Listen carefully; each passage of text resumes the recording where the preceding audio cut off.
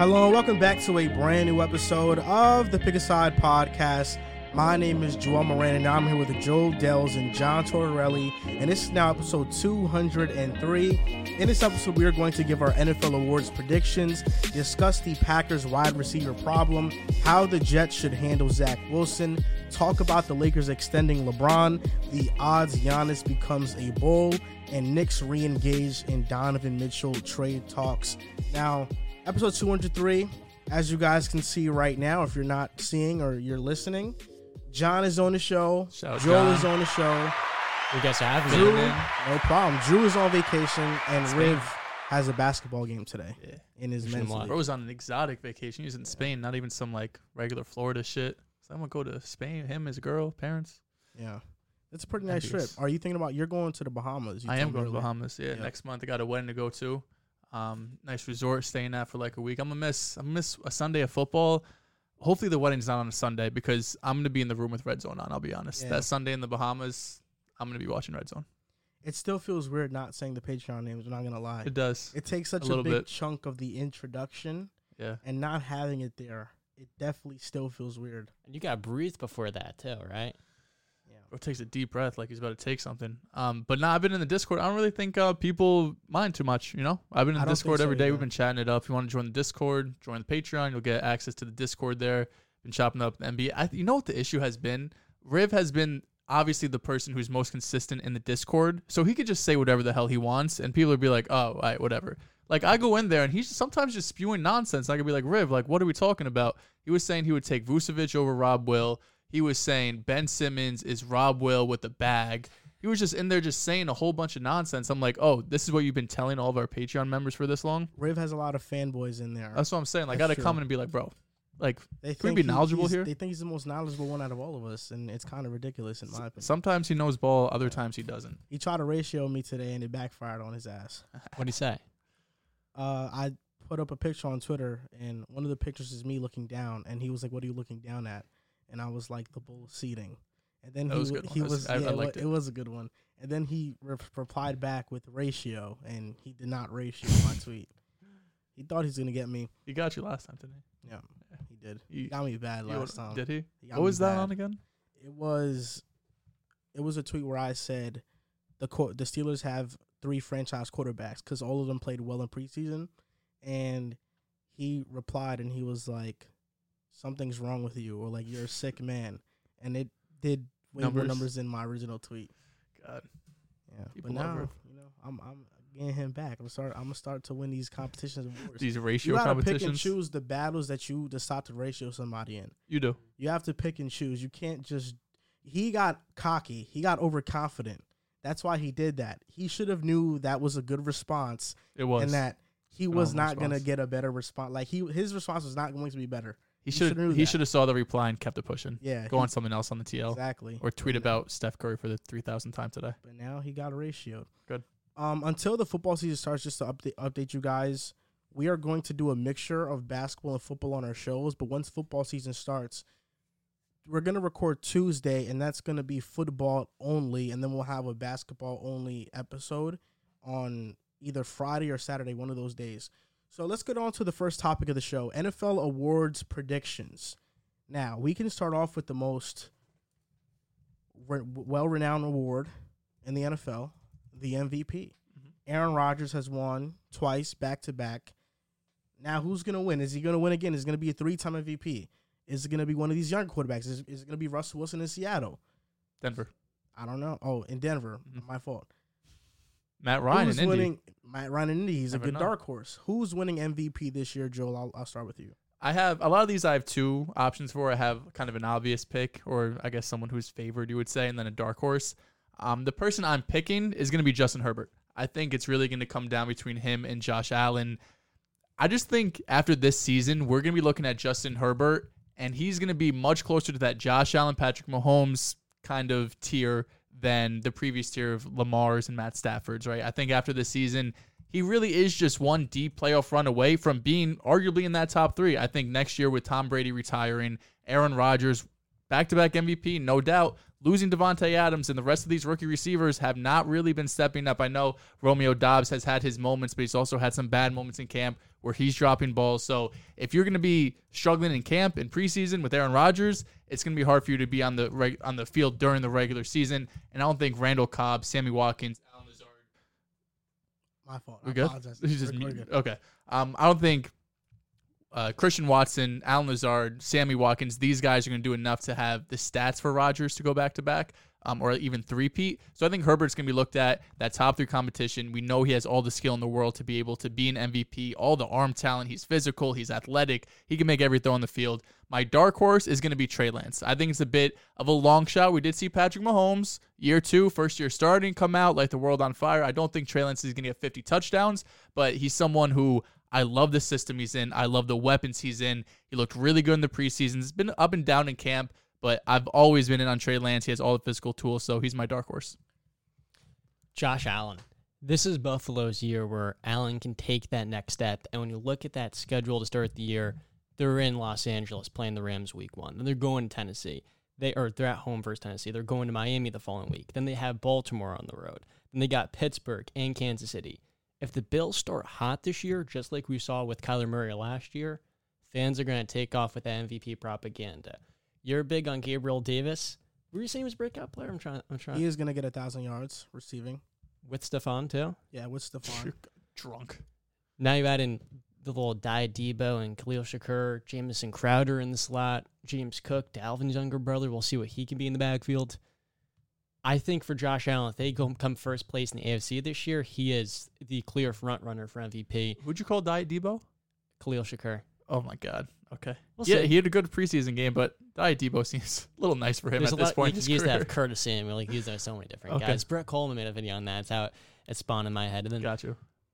easily, like you said, Justin Herbert has all the talent in the world to, Yeah. to produce like crazy, but we just haven't seen the Chargers prove it yet. And until we do, I have Tom Brady number 2.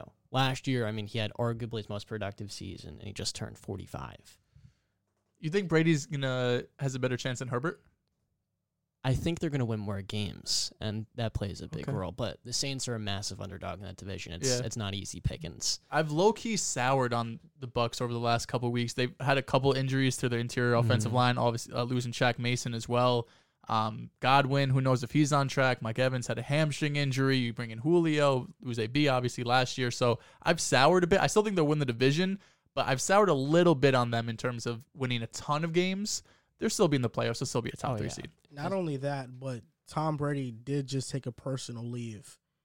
And I think it's for family reasons. And that's now you have an injured offensive line. You have injured receivers. The chemistry is not going to be the same. So him missing time, I think, is important. And a new head coach. You got Bulls there. Exactly. Also, the Mets' number 2 prospect, Brett Beatty, first at bat, 2-run home run. Oh, nice. Go. My MVP is between 2 guys. And it's really tough between picking these guys because they're in the same draft class. It's Justin Herbert and Joe Burrow. I think one of these quarterbacks is going to win MVP. Because the Chargers made so much additions this offseason, they should be number 1 in the AFC. I think the Chargers should be the best team in the AFC record-wise. Their defense is stacked. Their offense last year was a top 5 offense in the NFL. And now you just needed to add to the defense, and they did that with Khalil Mack, Kyle Van Noy, Sebastian Joseph Day, Bryce Callahan, J.C. Jackson. They extended Derwin James. They're going to be a problem. But something about this just tells me I can't bet against Joe Burrow. They just went to the Super Bowl. Everybody's calling it a fluke run. Joel called it a fluke run. But what you guys don't understand, Can I use the word fluke? and I think what people don't understand is that Joe Burrow is an upper echelon quarterback.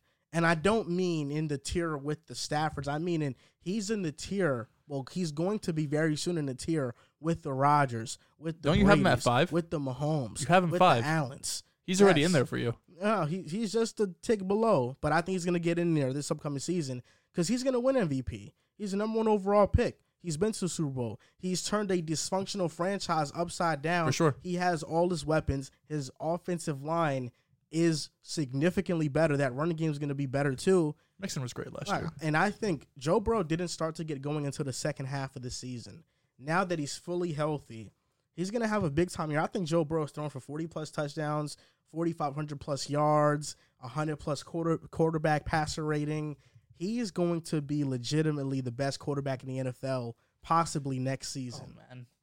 He hasn't been in camp either. He had to have surgery on his hernia. Yes. Hernia? What? I thought he had appendicitis. Or something like that. I think it was something. It was like a normal person surgery, not like a football injury kind of thing. Yeah, but he hasn't been in camp. Huh? You see him riding the cart around? Yeah. He hasn't been in camp. Appendix. That's what it was. A ruptured appendix. Yeah, so I think it'll be fine. I don't think really missing out on camp is going to be huge for him. I'm surprised you didn't go Josh Allen. I was expecting you to go Josh Allen for sure. You've been big on Buffalo this offseason. I think Josh Allen is one of those quarterbacks that in the regular season, he's a bit up and down.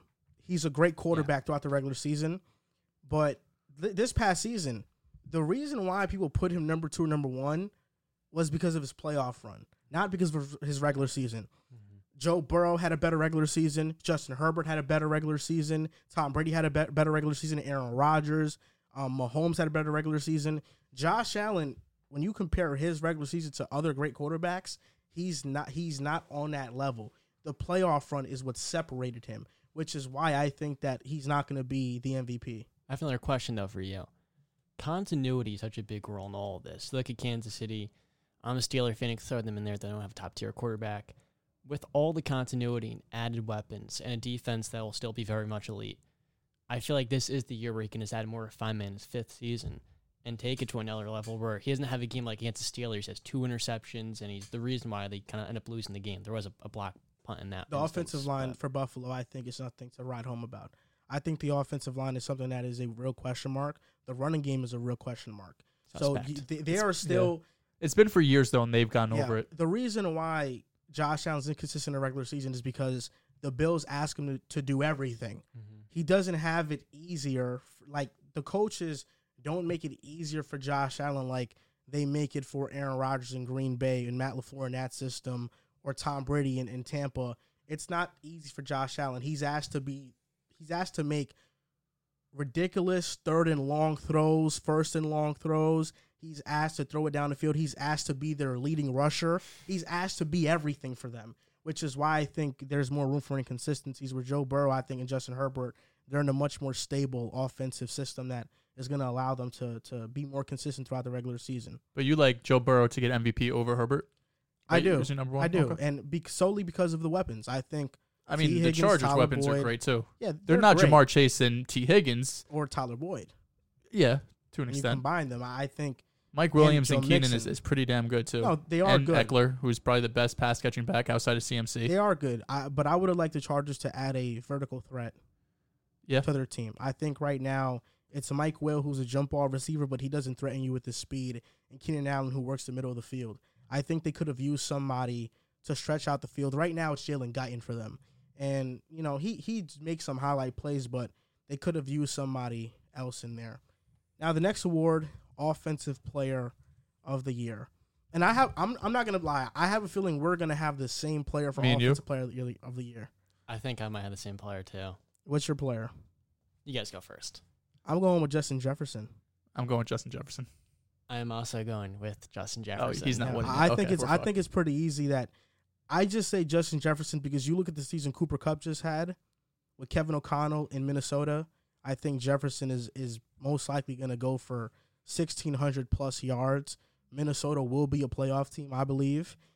I think it's a pretty easy pick. I don't see a player who has a clearer path than Justin Jefferson to win Offensive Player of the Year. Jonathan Taylor's. Did Jonathan Taylor win last year? No. Second. Kupp won last year. Cooper Kupp won. Jonathan Taylor, I think, is in the conversation as well. It's usually the quarterback never wins it. The quarterback wins MVP, and then the best receiver or running back wins Offensive Player of the Year. I do think Jefferson is in prime position to have a career year. I think he could lead the league in receiving yards and be right up there in receptions and touchdowns. So he just had 100-plus catches, 1,600 yards, and 10 touchdowns. And we're expecting him to take another leap now on an offense that's going to be more pass-heavy, more modern than Mike Zimmer and what he was running for years. He was a defensive coach, but just, his coaching staff that was underneath him. My dark horse, though, is going to be A.J. Brown. I think there were some people who, when the deal first went down, they just weren't sure because it was such a run-heavy offense, and you have Jalen Hurts, who people are unsure could be a franchise quarterback and be an elite passer. But I think the biggest takeaway, maybe in all of these games, were against the Jets. The Eagles win for the first series. They had 8 plays. They dropped back 8 times. They did not run the ball 1 time. Maybe I'm looking too into just one series in the first preseason game, but I think that tells you a lot about what this Eagles offense wants to do. I think they want to progress some more. I think they want to pass the ball more, not be looked at as this run-heavy team. Jalen Hurts and A.J. Brown, they're boys. They've been boys way before the NFL, even in college, I think going back to high school. And you might scoff at it at first, but we saw last season, Matt Stafford and Cooper Kupp became really good friends, and Cooper Kupp has an historic season. So I don't want to, it's funny to think about, but it's also like, if you were a quarterback and your best friend was one of the receivers, you're probably going to give him more looks than Devontae Smith, Dallas Goedert, or whoever else you want to throw in there. So I think the Eagles are going to be a more pass-heavy attack. Him and Hurts' connection, A.J. Brown and Hurts' connection, their relationship is going to go from off the field to on the field, and I think A.J. Brown's poised for a big season. First off, with Justin Jefferson, I don't think we fully appreciated how special exactly he has been. Wide receivers in their first 2 seasons to have 2,500 yards. Randy Moss, OBJ, Justin Jefferson. Now, this next stat, keep in mind, this past season, he played all 17 games, had an additional 1. Now, wide receivers in the first 2 seasons to have 3,000 yards. Justin Jefferson, and that is the list. Now, like you talked about, Kevin O'Connell's there to add flavor into the passing game, and he's going to be moving around whether it's in the slot or on the outside. And I just think overall, he's, like you said, you just hit the nail on the head. He's going to have an amazing season, in my opinion. But then the other player, too, is Ja'Marr Chase. 1,600 or 1,400 yards in his first season. 1,600. 1,600. And with the connection he's built with Joe Burrow, I don't know if there's a way necessarily you can just game plan consistently take that away in year 2. I wouldn't be surprised if they have an even better season. That's a very high bar, 1,600 yards in year 2. And Joe Burrow, I mean, he, for me, was another dark horse MVP candidate for that very reason. That connection they have, it can be the very best in the NFL now that Devontae's out of Green Bay. And that's what's so dangerous about the Cincinnati offense. Joe Mixon still led them in total yards last season. You have the best number 2, arguably, in the entire AFC, and T. Higgins. Tyler Boyd's an amazing number 3 working there as well. Unfortunately, they don't have Vontae anymore. That's disappointing. 1,455 yards. So he did have 1,455 yards. I think that's a good pick. I'm still going to go with Justin Jefferson, though. I think I don't even have a dark horse. I just have Jettas. Jonathan Taylor, I understand it. I can understand Derrick Henry as well. But I think just with running backs, if you're picking for an award, I tend to stay away just because it's such an injury-prone position. Yeah. Whereas receiver, I think I can count on these guys to stay more healthy. Defensive player of the year, I'm going with Micah Parsons. I'm going with Micah Parsons. You have Micah too? I have Micah Parsons as well. So do I. Second, he came second last year to TJ Watt. Micah, 13 sacks last year, 84 combined tackles. I think he's going to be defensive player of the year. For somebody to come into the NFL the way he did and be dominant so fast, I think that's going to showcase more, and he's going to be the runaway defensive player of the year next year. His first year in the league was arguably the most versatile defender in the NFL. I think not only does Micah have the stats, the technique, and just the pure skill, but he also has that ability to jump off the screen, and someone who's not even a diehard football fan can point out Micah Parsons on defense and be like, that guy's special. There's very few players in the NFL that could do that, and we saw that year 1 from Micah. So I think he's only can continue that as long as he stays healthy. I think they'll probably even use him as a pass rusher even more this year than they did last year. He didn't drop back a ton, but enough to at least impact his numbers. I think if you have Micah Parsons, he should be rushing the passer damn near every play, unless you want to have some sort of stun or, bluff coverage where you want to drop him back. But it's really not a waste because he still is very athletic and can defend in terms of like pass protection or pass defense. But I think it's just a bit of a waste to not have him out there going after the quarterback almost every play. Number one, Dan Quinn figured out how to use him last year. I think that's a huge thing. But let's keep in mind, he took a year off before his rookie season, and he still had one of the best rookie seasons for a defender of all time. And that right there speaks volumes. The fact he still finished second in Defensive Player of the Year at 21, 22 years old. Yeah. I think he's 23 now. That's just unheard of. And keep in mind, when he was taken 12th overall, a lot of people aren't sure about that pick just because of the fact he hadn't played a year, much like Ja'Marr Chase. People thought he'd be rusty as a rookie. He had no rust almost, it felt like. And versatility is the word with him. I mean, that dude is special. And honestly, while I think TJ is going to be the most productive pass rusher again in the NFL for a third straight season, I have a hard time seeing voters giving him the award again, even if he is. It's tough to do that. It's He tough to go back to dropped- back. He dropped because of his character concerns too. Yes. And that was a major thing. Because I think with Micah, it was less about the taking a year off and more so about the reports that came out about him pre-draft and stuff. But nonetheless, like, the Cowboys got an absolute game changer at that pick. Now, comeback player of the year, I have 2 players on the same team for this award. Let's hear it. It's Jameis Winston or Michael Thomas. Those are my guys. I think Jameis Winston coming off his torn ACL. Last year, he was on pace to have a really great season. I think this year with the added offensive weapons, he's going to have the stats to back up a comeback player of the year case. And then Michael Thomas. He hasn't been healthy. He hasn't been himself in the last 2 seasons.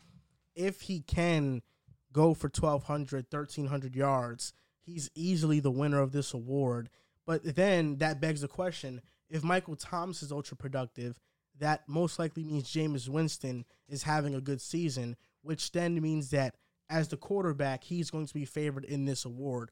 So because that's why it's hard for me to pick Jameis or MT, but I'm going with either Jameis Winston or Michael Thomas. I have MT as well, at least for the favorite. I also have a dark horse as well. I know people probably say I've been low on Michael Thomas over these last few months, but the only reason I've been low on him is I never know if he's going to play. Is he going to play week 1? Is he going to be on the field for 5 games, for 10 games, for no games? So these last few weeks, all the reports are saying that Michael Thomas is expected to be full go by week 1. Michael Thomas is full go by week 1. He's right back into that conversation as one of the better receivers in the NFL. I don't know if you could automatically put him up there in that top 5 with the Jettas, Cups, Jamar Chases, all of those guys, Devontae Adams. But at the very minimum, he's around that top 15, even after taking a year and a half off, not being on the football field. My dark horse, though, is going to be Cam Akers. This is someone who in 2020, when he got the workload, the full backfield, the second half of the year, his breakout game was against the Patriots on Thursday Night Football. Sean McVay likes having a workhorse back. Now, Cam Akers and Henderson are both dealing with some soft tissue injuries. I don't think either of them are going to be playing in the preseason. But if Cam Akers is the Cam Akers we saw in 2020, and he has the whole backfield to himself on an explosive offense, on a team that's going to win a ton of games, he could rush for 1,200 yards. He could have 10 touchdowns and put up the numbers to win this award. First off, Jameis, you're just gonna. I'm high on the Saints this year, but you're just gonna ride that ship whether or not it sinks or sails. Because last year that was your pick as well, Jameis. It was. He should have won it last year. He played 5 games. And I'm saying if he stayed healthy, he would have won it. Maybe. Who won it? Dak or Joe Burrow won it. One of those. Yeah, but his touchdown percentage was also just extremely unreal. Like, it wasn't gonna happen, I believe you're so disrespectful. It's true, bro. He had a game where he threw 20 passes at 5 touchdowns. Just unsustainable. That's what I'm looking for. Well, my pick, I'm surprised this guy hasn't been mentioned, is Lamar Jackson. And this is coming from a Steeler fan. You think he could win comeback player of the year? And the reason why is the Ravens last year got off to a hot start, 5-1, and they missed the playoffs. I don't know if anyone really expected that coming in last year until the injuries started to pile up. Now we're going to get the running backs back in. Tyler Lindenbaum, who to me is the best center prospect in the draft. The defense will be fully stocked up, but the corners coming back. I look at Lamar and his improvement as a passer in each of his first 4 seasons. Last year, he did throw for a career high in yards per game, but 16 touchdowns to 13 interceptions. It doesn't look pretty on the box score. I think this year will be a year where he establishes himself yet again as an MVP caliber player, and I don't know if he'll be top 3 in the race, but to me, Lamar is top 7 quarterback, and every single week you have to account for his rushing ability no matter what. And while he continues to grow, he's just the type of player that's going to keep getting better and better, in my opinion. And for me, I think he is number 1, the number 2, Derrick Henry, just because that man last year, 107 yards a game, he's an absolute animal, and so long as he can stay healthy this year, he's going to maybe get 2,000 yards, we'll see. Wow. He's going to get back to 2K? If he can play all 17 games. 2K, that's the big question mark with him. I'm actually under the assumption that Derrick Henry is going to miss some games next season. This is the first year I'm a little weary of Henry just because 28 is really that age apex for running backs. Plus, he just had his first serious injury of his career. But you're right. If he's on the field and playing, even if he's not super efficient, like those last few games before he got hurt, he really wasn't that efficient. They were just giving him 28 touches, so he's going to get 100 yards, So as long as he's on the field, he's going to put up numbers. One thing I'll say real quick. They didn't start giving the ball until his 3rd year, though. And correct, so yes. This is really his 4th season as a bell calc. He missed, but I think he played 4 years at Bama, didn't he? It's a good question. I think he did. Yeah, he is 28 years old. That's always 3 years. Oh, he was at 3 years? Okay. Yeah. And his first year there, he wasn't really much of a workhorse. 35 attempts his first season. So I have a lot of faith in King Henry. I think he could finish top 10 all time in rushing yards. I think. Where's he at right now? Right now he's like 20-something, I think. Do you know how many yards away he is? I'll look it up while you're going. Offensive Rookie of the Year. I was going to pick between two running backs, Kenneth Walker and Breece Hall. Those are the easy ones, right? But I think that's a little bit too easy. Okay. And also, they're not the best. They're not the most ideal situations. Mm-hmm. Seattle, if Rashad Penny comes back, less touches for Kenneth. I think with the Jets, although Breece Hall I think is better than Mike Carter, Mike Carter will get some touches in the backfield. I'm picking between two receivers, and I'm not picking between two highly touted, at least one of them receiver prospects. The first guy I'm going with is Chris Olave. I think Chris Olave is going to be a star in this league. I do. I think Chris Olave is going to be a star. He's going to have a fantastic rookie season. He's been dominating in camp against the Saints defense that is elite. And I'm not going to say dominating, but he's been doing very good in camp. And then today in joint practices, he went against Jair Alexander, and he did his thing against him. If he can do that, then Chris Olave, to me, at least from the reports that I've read, has proven himself as somebody that can be a star receiver in this league. And I think Chris Olave is winning Offensive Rookie of the Year. And if it's not Chris Olave, it's got to be Alec Pierce. Alec Pierce is Matt Ryan's number 2 wide receiver. We've seen Matt Ryan with last year with Kyle Pitts. Have Kyle Pitts have one of the most productive tight end seasons, rookie tight end seasons of all time. Kyle Pitts and Alec Pierce aren't in the same universe. They're not of the prospects. same level. I know they're not the same level of prospects, but Matt Ryan's going to make his life much easier. You have Michael Pittman there. Then there's not a solidified number 2. Paris Campbell's a slot, but he's always a concern to get hurt. Oh, is he? Yeah, he is. Okay. What do you mean? I never said he wasn't. But Alec Pierce is somebody who's a freak. He's 6'3", runs a 4.4, has really nice hands. This guy is going to have a fantastic rookie season. What does fantastic mean for you? I think he'll get anywhere between 700 to 1,000 yards.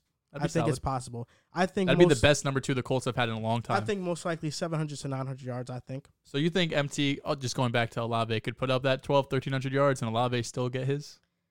I think Olave, I think he still get his. I think he's going to be the number 2 behind MT. I don't think it's Jarvis Landry. I think it's Chris Olave. And knowing that Jameis likes to take shots down the field, Chris Olave is the perfect receiver for that type of play style, which is why I think those are the 2 guys I have as Offensive Rookie of the Year. Like you said, Breece Hall and Kenneth Walker are the easy ones. I do think Breece Hall is going to win this award. A running back hasn't won it since 2018. That was Saquon. The year before, I think Alvin Kamara won it. The last few years been receivers, quarterbacks. I think he's just really the most skilled person in this draft. I think Breece Hall, out of all the receivers, quarterbacks, and running backs, he's just the most skilled person at his position. I know Mike Carter is there, and he's going to get some work, but there's really only a handful of running backs who are true workhorses who get 80+% of all of the carries. Breece Hall is going to get more than enough to put up 1,000 total yards, get maybe 10 total touchdowns as well. I just think he's a really good prospect. But I want to talk about my dark horse. My dark horse can be Sky Moore, wide receiver from the Kansas City Chiefs. This was a guy who I was a bit higher on coming out of the draft.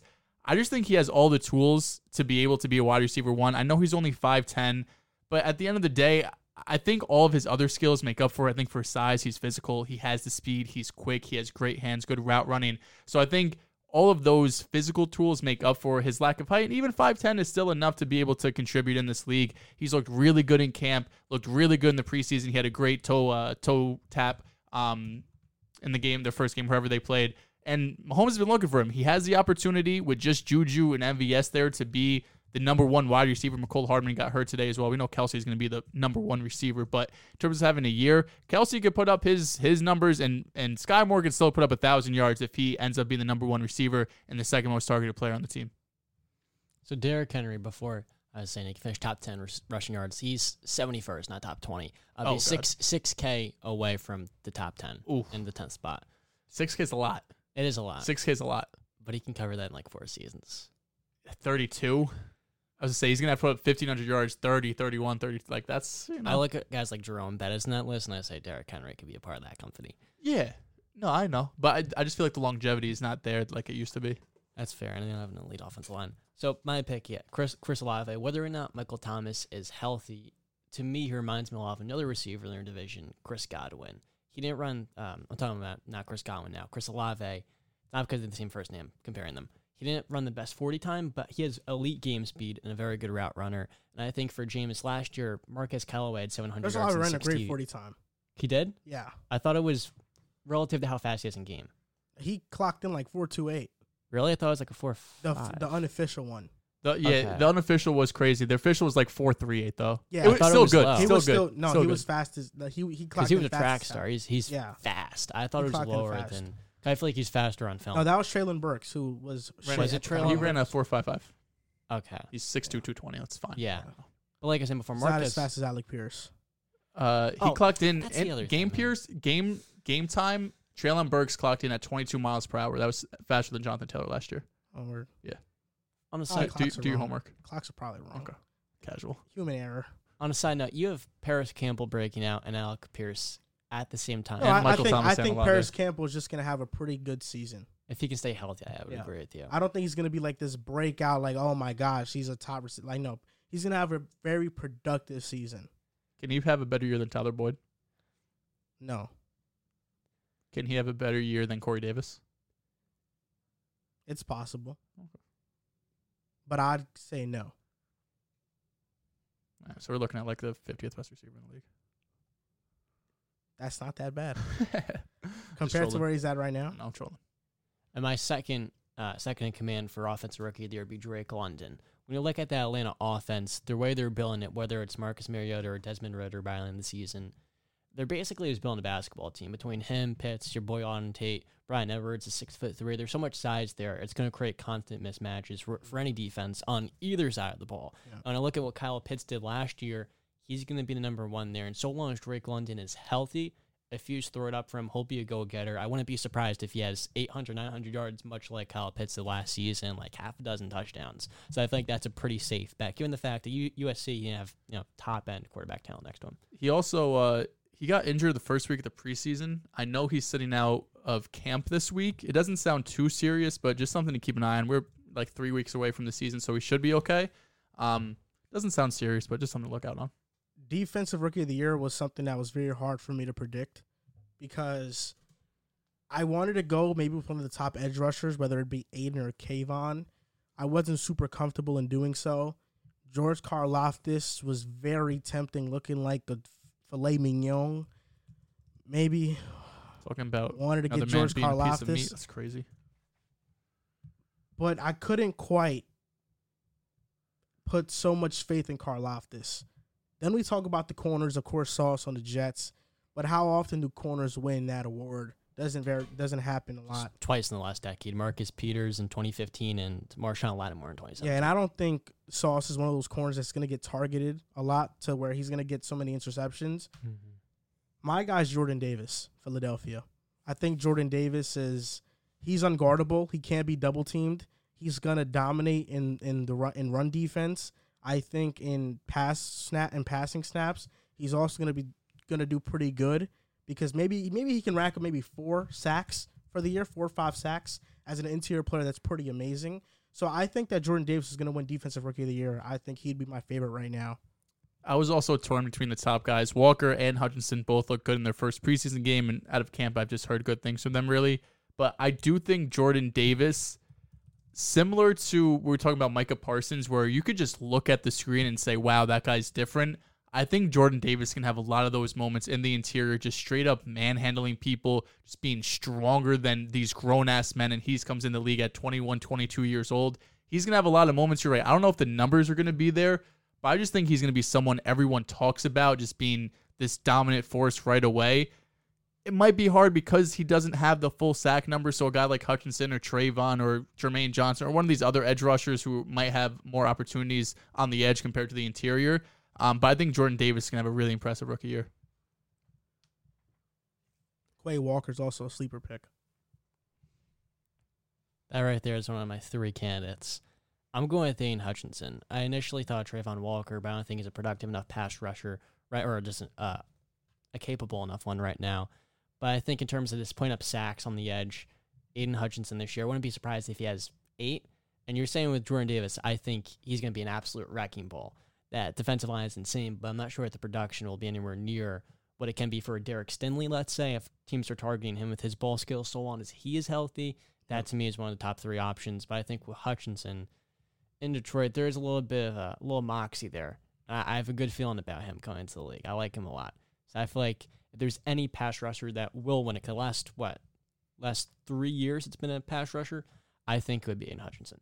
And on to the last award, Coach of the Year. Now, I may have given a sneak peek earlier. I think the Chargers are going to be the best team in the AFC, which means Brandon Staley will be the Coach of the Year. I have Brandon Staley winning Coach of the Year. That's interesting. I'm going with Kyle Shanahan.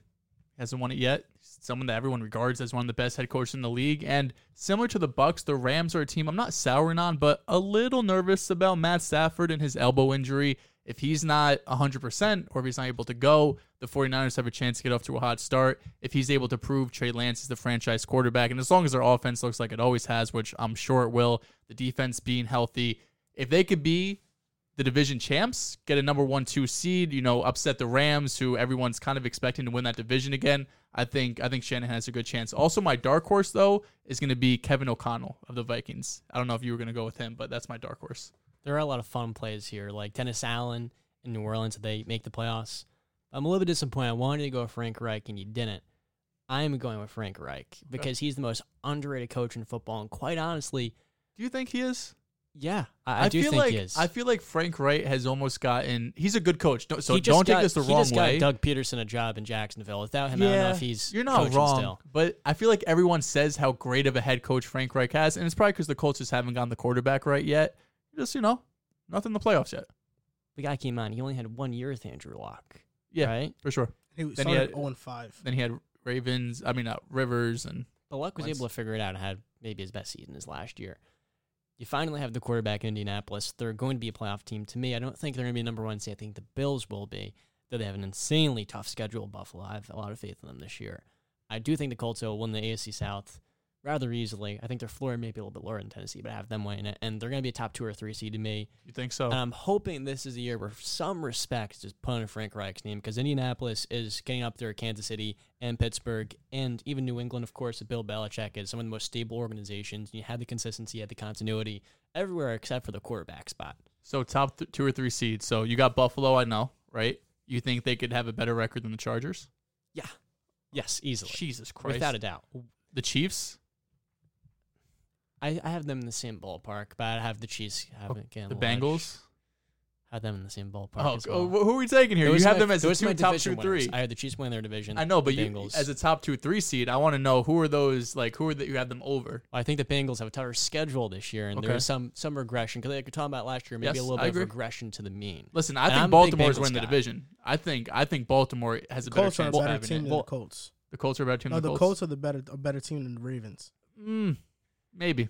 Disagree. AFC North got football. Got a more versatile quarterback. AFC North football is war of attrition. Yes. Every single season. It's true. Doesn't matter who you think is going to be the winner. Because last year, everyone had Cleveland. So many of them had Cleveland going to the Super Bowl. Did they make the playoffs last year? No. But also, you're right about this, though. The Colts did find the quarterback in Matt Ryan. Yeah, for a year or two, probably. Like a guy who's not going to lose you games. He's not going to be Carson Wentz. You've seen a guy right now playing until he's 45. Tom Brady. We don't compare anyone to Tom Brady. Matt Ryan. We're not comparing Matt Ryan to Tom Brady, bro. If Tom Brady can play until 45, no, stop. 41? Stop. No. He can play in 41. He's going to be throwing 2,800 yards a game. I mean, a season. 2,800 yards a game. Be impressive. He might be Joe Flacco, 41. Not to put disrespect on his name. That's a starting level quarterback, according to Robert Saleh. Yeah. It's not bad. Also, the AFC North is a war of attrition, but also, this year, if Deshaun, it seems like they're going to have a settlement between the NFLPA and the NFL and Deshaun Watson. So if he does take a deal and it's originally 6, I think the NFL wants a year. Let's say they just go with 10 games. Cleveland's out of it. Yeah. And you got the Steelers, who I'm not that high on with Mitch or Kenny Pickett, whoever ends up starting. So to me, it's really just the Bengals and Ravens in that division. So I don't look at it as like this gruesome, like sure, the defenses and, just the physicality that's there. But I think overall it's just going to be the Ravens and Bengals in the AFC North. But the AFC South, it's the Colts and like maybe the Titans, and do the Jaguars take a step, but they're probably not going to be near the Colts. I've got a question for you. Who were your two teams going into last year in 2021, the AFC North, that you're expecting to win? Your top two teams in the AFC North. Baltimore and, probably Cleveland or Pittsburgh. Not Cincy, no way. Yeah, no one had Cincinnati, and they won the division because of injuries. The year before 2020, who won the division? Wasn't Baltimore. It was Pittsburgh. I don't think they started off 11-0. In 2020, they won the division. Bengals. I'm saying the Bengals won a division because Joe Burrow showed how great of a quarterback he is. The Bengals were 8-3. I mean, the Ravens were 8-3, and they were the 1 seed before Lamar got hurt. I understand that, but they're better than Cleveland because they're better than Cleveland. They're better than the Steelers because they're better than Pittsburgh. Steelers, yes.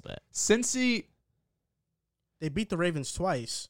Dominated them. They dominated the Steelers as well. I mean, it wasn't even close. But a big reason for that is because they ran all over those teams like the Steelers, because the Steelers were ravaged up front, and now they have reinforcements and better depth at those spots in their defense. So they passed on the Ravens.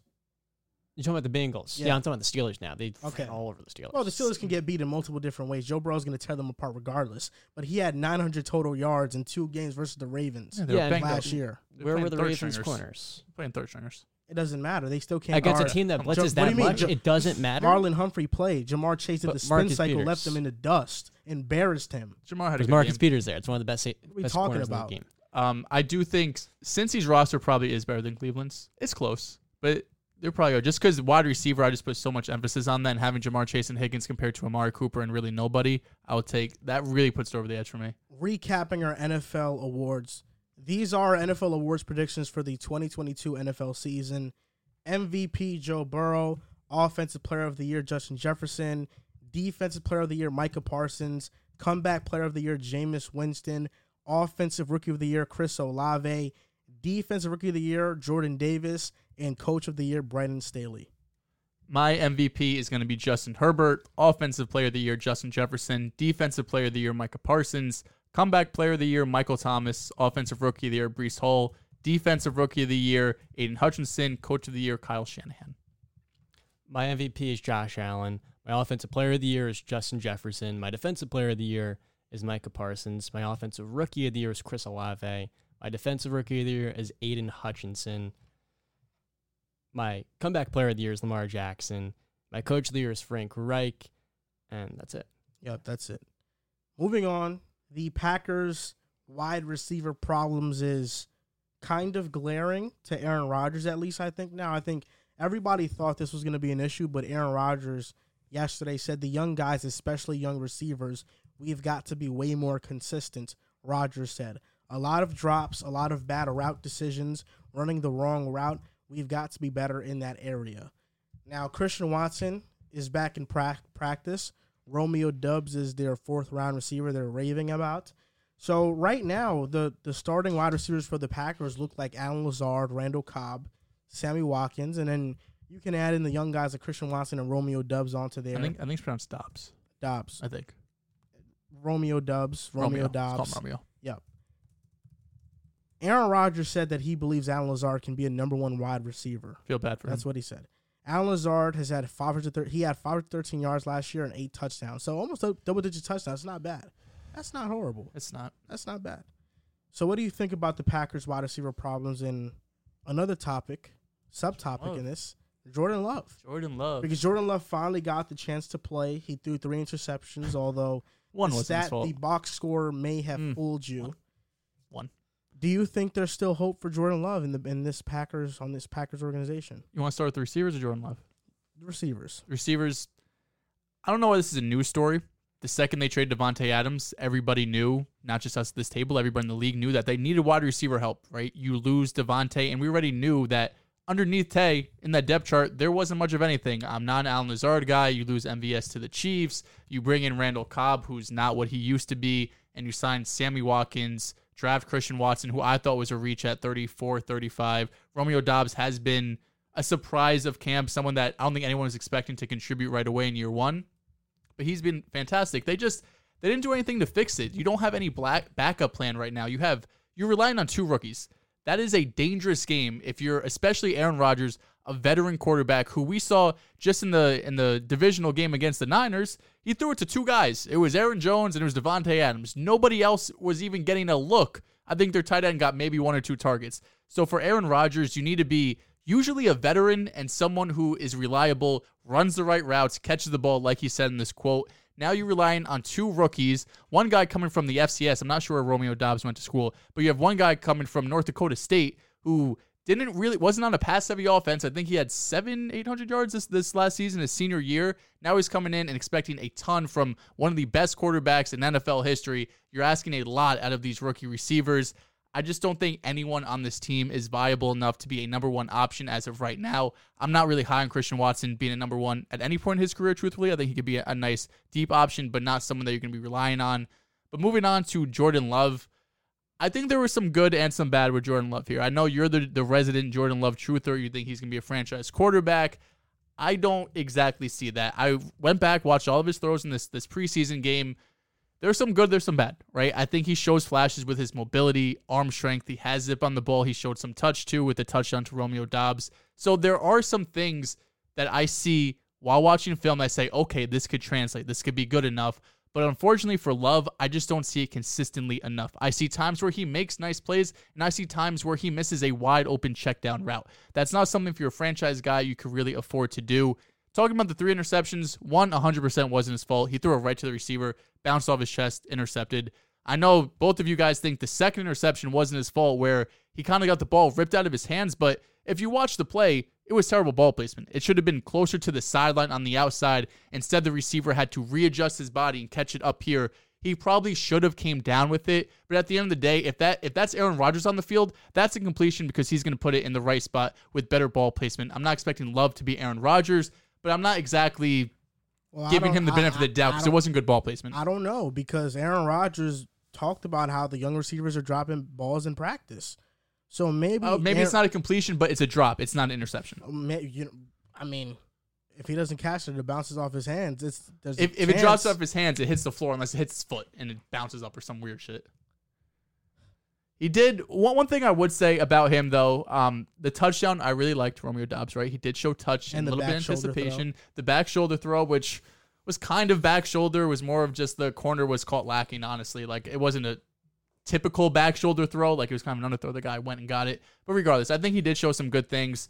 If he's not doing it consistently, he didn't push the ball down the field a lot. He hit an 8 out of 8.5. So it's not like he was consistently pushing the ball down the field.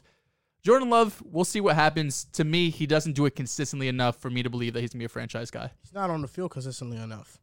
Even in the preseason, even in the couple games he starts, like during the season where Rodgers missed COVID or week 17, 18, it's never consistent enough, and it is hard if you don't get those reps consistently to be consistent on the field. You know what I mean? I want to see more in the preseason. This is going into year 3 of Jordan Love, right? You should be pretty damn good in the preseason at this point because basically this is all you play. I would expect a little bit more. Was that his first preseason game? Because he was hurt last preseason. No, it wasn't. And then the year before, he didn't have it going to his rookie year. He played in the preseason last year. It was, maybe 1 game? 2. 2? Mm-hmm. Okay, well, starting off with the receivers, I'm going to start off there, I guess. Yeah. They're going to be playing their 11 best guys. They're going to be running a lot of double running back looks, and oftentimes this can be Allen Lazard, who's a great blocker, by the way. Rodgers said that it's realistic that Dylan and Aaron Jones get 50 catches apiece. Yeah, Dylan would be, I don't know. He's a good pass catcher. Yeah. Okay. Not as good as Aaron Jones, but he's solid. 50 is a lot. I think the big thing with the Packers that we're not really looking closely enough at is that defense, as they're continuing. I was not a big fan of the Quay Walker pick. I'm big on George Pickens. I know a lot of Packers fans have already heard a ton about that. They could have took Christian Watson in the first round and George Pickens with the pick they trade up to get in the second. I never take Christian Watson, just take Pickens. Watson has maybe one of the 3 highest ceilings in this draft, though. Who? Christian Watson. I have all the receivers I'm talking about. I disagree. Okay, there's a lot of receivers. We'll go 4 to 5. And there's a lot. That says a lot because there's George Pickens, Jameson Williams, Olave, all those players. I mean, he is right up there. But more specifically with this team, the defense is good enough to lead them in fall. And so their offense doesn't have to put up 30 points a game. What you're really looking for is an offense that will not be on film for the postseason because we don't care what the Packers are doing in September. We don't care what they're doing in October. what matters if you're going to ink Aaron Rodgers this massive extension, the last giant one I think he's going to get in his career before he retires, you're trying to win a Super Bowl. And so you want to get lightning in a bottle. You want to get that flash out in the season, much like the Bengals did last season, where it all just clicked for them going to the playoffs. They got a little bit of fortune with the opponents they're playing. The Packers don't have to be perfect the first 8 weeks of the season, but you just want to see the progression with, of course, Christian Watson and Romeo Doubs as the season goes on. The veterans are just there for protection because Rodgers has played with Allen Lazard for 3 seasons. Randall Cobb is the only reason why he's in there is because they've had that connection. And so they can hold you over until you get to the month of December. And I think that's really where the Packers will tell us whether or not this is a true Super Bowl contender or another year in Green Bay where they lose the 49ers in the playoffs. You think there's a chance they sign Odell? There's a chance. He does every year at them, I feel like. You're not wrong. You're not wrong. It's not Odell, but it's some high-name receiver like, oh, should the Packers Will go Fuller? and get them? Will Fuller? No, I don't see it. They need someone. I think Green Bay is going to be fine. I think their problems at receiver are definitely evident, but I do think Allen Lazard is going to have a pretty good year. Define good. I think he's going to have 1,000 yards. You want to put a bet on that? Let's do it. It's been a minute. I'll do it. I'll take the under. I think he is their number one receiver. What are you by putting on default. this? That's wild. You could put $100 on it. All right, I'm putting it in my notes, man. All right, do it right now. Let's. Allen Lazard is their best receiver. Aaron Rodgers trusts him the most. I think Allen Lazard is going to be an 1,000-yard receiver for the Packers. I do. I think there's no doubt about it. And I think whoever comes up second is gonna be, a question mark. I don't believe in Sammy Watkins. I don't believe in Randall Cobb. I don't know about Christian Watson right now and the injuries he's been dealing with so far early in camp. I don't know about Romeo Doubs, whether or not he's going to be good right away. But I do know that Rodgers trusts 2 receivers that the Packers have right now. 2 receiving options. Allen Lazard and Robert Tonyan, who's coming back. How much does he trust Allen Lazard? Because in the playoff game, he didn't trust Allen Lazard. I think he trusts him enough to give him 8 touchdowns. That's not 1,000 yards. 513 yards. Yeah, but, now he's going to be the X receiver in this offense, which means that he's going to be the main target. Which means he's going to... Someone has to get thrown the ball. Yeah, and it's going to be him. That's basically... And that's how I look at Allen Lazard. Somebody's got to get the ball in the offense. But ultimately, I view Green Bay the same way I view the 2019 49ers, where that year their best receiver was Kendrick Bourne. And then they made a midseason trade to acquire Emmanuel Sanders. I do think Green Bay is going to acquire... They still have Kittle. Yeah, but I think Green Bay is going to acquire a receiver in the trade deadline. I don't know who it is going to be, but I think there's a possibility that happens. And as for Jordan Love, I still believe in him. Now, do I think he's going to be a top 5, top 10 quarterback? I don't think so, but I think he's going to be a good quarterback in this league. I think he's going to be a top 20 quarterback. I think he can be better than guys like Jimmy Garoppolo or, Can be better than Jalen Hurts? He can be just as good. Okay. He can be a little better. I do, and I think Jordan Love... What is he showing that makes you think that? Jordan Love is progressing at his own rate. And I think that... What does that mean? This is what I mean. He's been a backup. There are some quarterbacks in the NFL that failed in the NFL because they were thrown into the fire too quick. Now, had Jordan Love went to a team like, let's say the Raiders. Let's say they moved on from Derek Carr and they just said, Jordan Love, this is your franchise. Jordan Love would be considered a bust right now because I don't think he would have been ready to play. But him learning in Green Bay, I think is helping him develop. And, this year we're not going to see him play anyway. We're probably next year, maybe. Probably not. But really, you're there. This Jordan Love pick is a long-term development plan. But you're going to have to pay him. This is year 3. For wait another team? year, it's year 4. Now it's year 5. You have a 5th-year option. You have to pay him $25 million, $30 million for the year 5 option. Plus. I think Jordan Love is going to be a good quarterback. Better than Jalen Hurts. I just don't know what he has shown because he's not on the field, and he's not progressing at his own rate, bro. He's been a backup. He doesn't have a choice. It's not like he's out there like competing for the starting job. He has no chance of starting. All I know is that in that preseason game, he didn't. It's one of the more. Stop. It's probably one of the best performances I've seen from him. He wasn't even the most impressive quarterback on the field. Well, Trey Lance is good. Trey Lance is really good. But Jordan Love, he showed poised. He played some of the most poised football I've seen from him. Oh my god, I could throw up. I got a few questions for y'all. First off, for Aaron Rodgers, he was a backup his first 4 seasons, and it wasn't until really year 3, year 4 where he started to take off. But when you look at that 2020 class of quarterbacks, They always say, I've talked about this on my guys off the air. You have Joe Burrow, you have Justin Herbert. We know there's a massive hit to quarterback. Yes. Then you have Tua. You have Jordan Love. Some people had Jordan Love above Justin Herbert coming into the draft. I mean, that was not an uncommon belief back then. And then you have Jalen Hurts. Out of those 3 quarterbacks in that latter half, Jordan Love, Tua Tagovailoa, I can't say his last name, Tua, and Jalen Hurts, I only think one of those guys will hit. And honestly, I think it's going to be Jordan Love. Well, I think Hurts and Tua have hit already. Have they hit? Because you can replace more Tua than with, Jordan Love. In terms of, like, when I say hit, I mean a top 15 quarterback above average. I think Hurts is 15 right now. Oh, why? You can 15 or I have 15. I have him 15 or 16. Wow. I have him above guys like Tannehill. He's not better than Tannehill right now. I think he is. He's just in a way better offensive system. Yeah, he's going to put up better numbers than Tannehill next year. Like, Tannehill's Tannehill might be out of a job. Tannehill might not be a starter in 2023. Tannehill's in a shit situation right now, offensively. But he doesn't do much to elevate guys around him. Or he doesn't have mobility, too, like Hurts does. Elevate guys? Let's see what he does with A.J. Brown this year. Devontae Smith just had a great rookie season. In a run-first offense. Still. He was. We got to go over this real quick. Jalen Hurts or Dak Prescott? Dak. Jalen Hurts or Dak easily. Matt Ryan?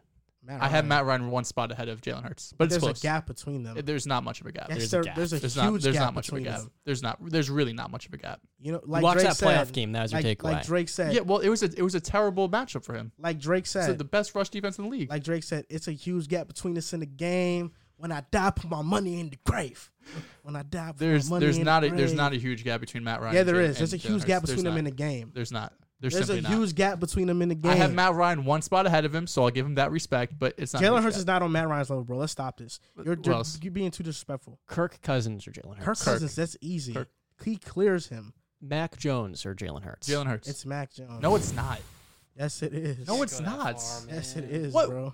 What? Mac Jones is a better quarterback than him. Why? Because he's a better thrower of the football. He's more accurate than him. He's more accurate. That's Jalen really Hurts it. has He's completed more 59% of his passes in his first 2 seasons. He completed like 62% last year. It was his rookie year where he started 4 games. You're going to take that 58% or whatever it was, bro? Stop it. You know what's funny? When Jordan Love completed 62% of his passes in the preseason, you scoffed at it. But Jalen Hurts does it for a season, and you're like, oh, look. I never said my number one knock on Jalen Hurts was this offseason he has to become a more accurate passer. I never called him accurate. Okay. The only thing Mac Jones does better than Jalen Hurts, he's a more accurate passer, but he doesn't blow you away with field better. He doesn't blow you away with athleticism. He's not mobile. He doesn't have a big arm. He's just accurate. He's going to be a guy that you're going to look at just like, not even on a Kirk Cousins level. I think Kirk Cousins is absolute ceiling. You're going to look at him like, yeah, he gets the job done, but I want someone better. I want someone who's going to elevate my team and be explosive. That's not Mac Hurts. Jones doesn't do that. Jalen Hurts at least is mobile. He can make throws on the run. When things are chaotic and the offensive line is breaking down, Hurts can make plays happen. Mac Jones doesn't have that ability. He doesn't. He simply doesn't. Mac Jones is a fine quarterback. Just because he doesn't have that ability doesn't mean that he's not a better quarterback. You're just being safe with Mac. You're just being safe. All those traits you mentioned, extending plays, moving, using your legs. Kirk Cousins does none of that. And he's a significantly better quarterback than Jalen Hurts. But I don't think Mac Jones' ceiling is Kirk Cousins. That's his ceiling. We're judging Mac Jones. For one, he won Offensive Rookie of the Year. Let's get that straight. Sick. He won Offensive Rookie of the Year. In a Patriots offensive system led by McDaniels, great play caller, but that didn't have I have a question. True great receiving options. I have a question. Devontae Smith, yes or no, would he not have been the best receiver on the Patriots last season? Yeah. Would he not be the best receiver on the Patriots this season? Yes. Okay, that's it. Would Dallas Goedert not be the best tight end on the Patriots this season and last season? They didn't use Hunter Henry had a great year. But it's who's close better? Goddard. Yeah, I'd take Dallas Goddard. Goddard. And now Hurts, you're telling me, has A.J. Brown. Am I supposed to take this away from Hurts because Philly knows how to put an offense together and the Patriots are playing in 1980? Hurts should be. This is what I'm saying. Who has a better offensive line? Philly. Okay. The Pats' O-line's good. Last year, Philly had the best offensive line in football. Pats' O-line's good. But Philly's offensive line's elite. Last year, the Eagles had a better offensive line, better receivers, better tight end, and Mac Jones still was better than Jalen Hurts as a rookie. And he got smoked in the playoffs too. They both got smoked. Now let's say this. But Mac Jones looked better in his game. How much better from Mac right Jones now? Was not horrible. I want to know from right now, how much better can Mac Jones get? From Mac Jones this season, how much better can he get? He can definitely work on his arm strength. He can work on his ball placement. He can work on reading the field better. He can work on reading defenses better. This so Mac Jones that we saw, this is Mac Jones. This is who he's going to be. He's not going to make any massive progress. If Jalen Hurts could work in the offseason like he did last year, having a great camp, getting a number 1 wide receiver, he could progress as a passer. You're strictly only saying that off the basis that Mac Jones isn't athletic. I'm saying that because he has a limited ceiling. It's not just athleticism. He doesn't blow you away with arm talent, does he? Ceiling he doesn't have zip on the ball like other guys.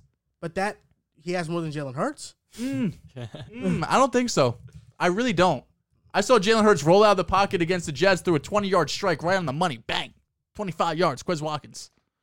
I saw that. Play 1. I've never seen Mac do that in my life. It's not just the mobility. The mobility makes things easier to see with the eyes. But Mac Jones doesn't have... I'm not saying Jalen Hurts has elite arm talent. Mac Jones has better pocket presence by far than Hurts. Because he has to. To be honest, he has to. What do you mean? But he's still better in the pocket than him. Yeah, he has to. Great quarterbacks are great in the pocket. You can't be a great quarterback and not be great in the pocket. Correct. You do. But being great in the pocket and pocket presence, just being not consistent, but executing in the pocket, I would say. Pocket presence, executing the pocket. And Mac Jones is better. Yeah, but he's not going to get much better than this. If Jalen Hurts improves as a passer, we're talking about him as a top 13 quarterback. We'll see. Now, let me say this. I'm about to talk up Mac real quick. First off, Mac's coach is Bill Belichick, which does offset a good amount of the offensive line and wide receiver / tight end differences between the two teams. And It did take Nick Sirianni a while to realize, hey, we're pretty good running this football. We should start doing that more. Wait, why? Bill Belichick's the best coach of all time. That's what I'm getting at here. That can offset a lot of that. Who do you think's going to have a more impressive season? Not numbers. This upcoming season? Jalen Hurts. Okay. But he's in a better situation. Did you just roll your eyes to me saying Mac Jones is learning under Bill Belichick? You rolled your eyes to that. Because he's not an offensive coach. But he worked with Tom Brady from a defensive perspective so he could see it from the other end of the field. But Tom Brady was Tom Brady. You can't compare him. You just compared Matt Ryan to Tom Brady. Matt Ryan, hey, he's phenomenal. So he's third overall pick out of Boston College. So you're disregarding entirely 1980.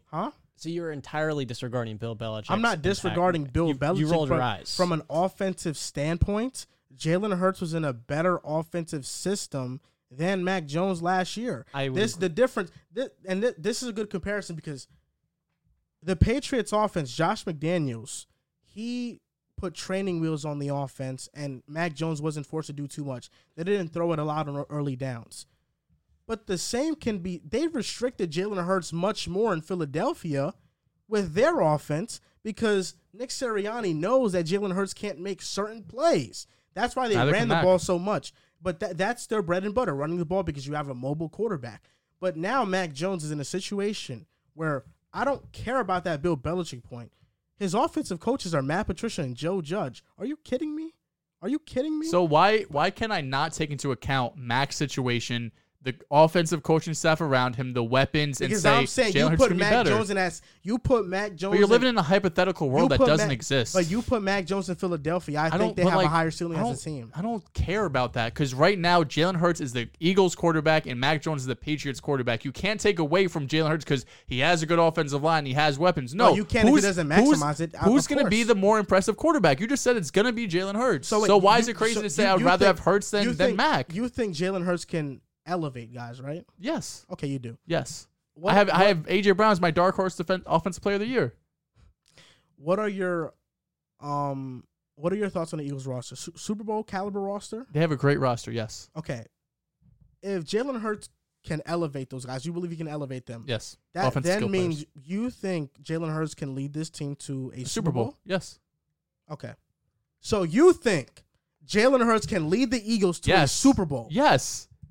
If this was the AFC, it's a different conversation. But in the NFC, where his biggest opponent is going to be probably the Rams with an injured Stafford who has a messed up elbow, or Tom Brady whose offensive line and wide receivers have fallen apart, and Aaron Rodgers who doesn't have any weapons. Yes, the roster-wise, they have arguably the best roster in the NFC. Okay, I like what you're saying here because when we talk about Matt Ryan and the Colts, right? Their roster is better than a lot of teams in the AFC's roster. But because of the quarterback, you're like, they can't beat these teams. But yet Jalen Hurts is not as good as Tom Brady, not as good as Matthew Stafford. I don't think he's going to be as good as Trey Lance either. He's not as good as Kyler Murray. He's not as good as Kirk Cousins. He's not as good as, I think Jameis Winston possibly has a better season than him too. But all of you would still put the Eagles over those teams, even though the quarterback is significantly worse. Because the quarterback, it's much more marginal. Stafford, he's got it. Brady, obviously, but like Kirk Cousins. Kyler, yeah, but the Cardinals suck.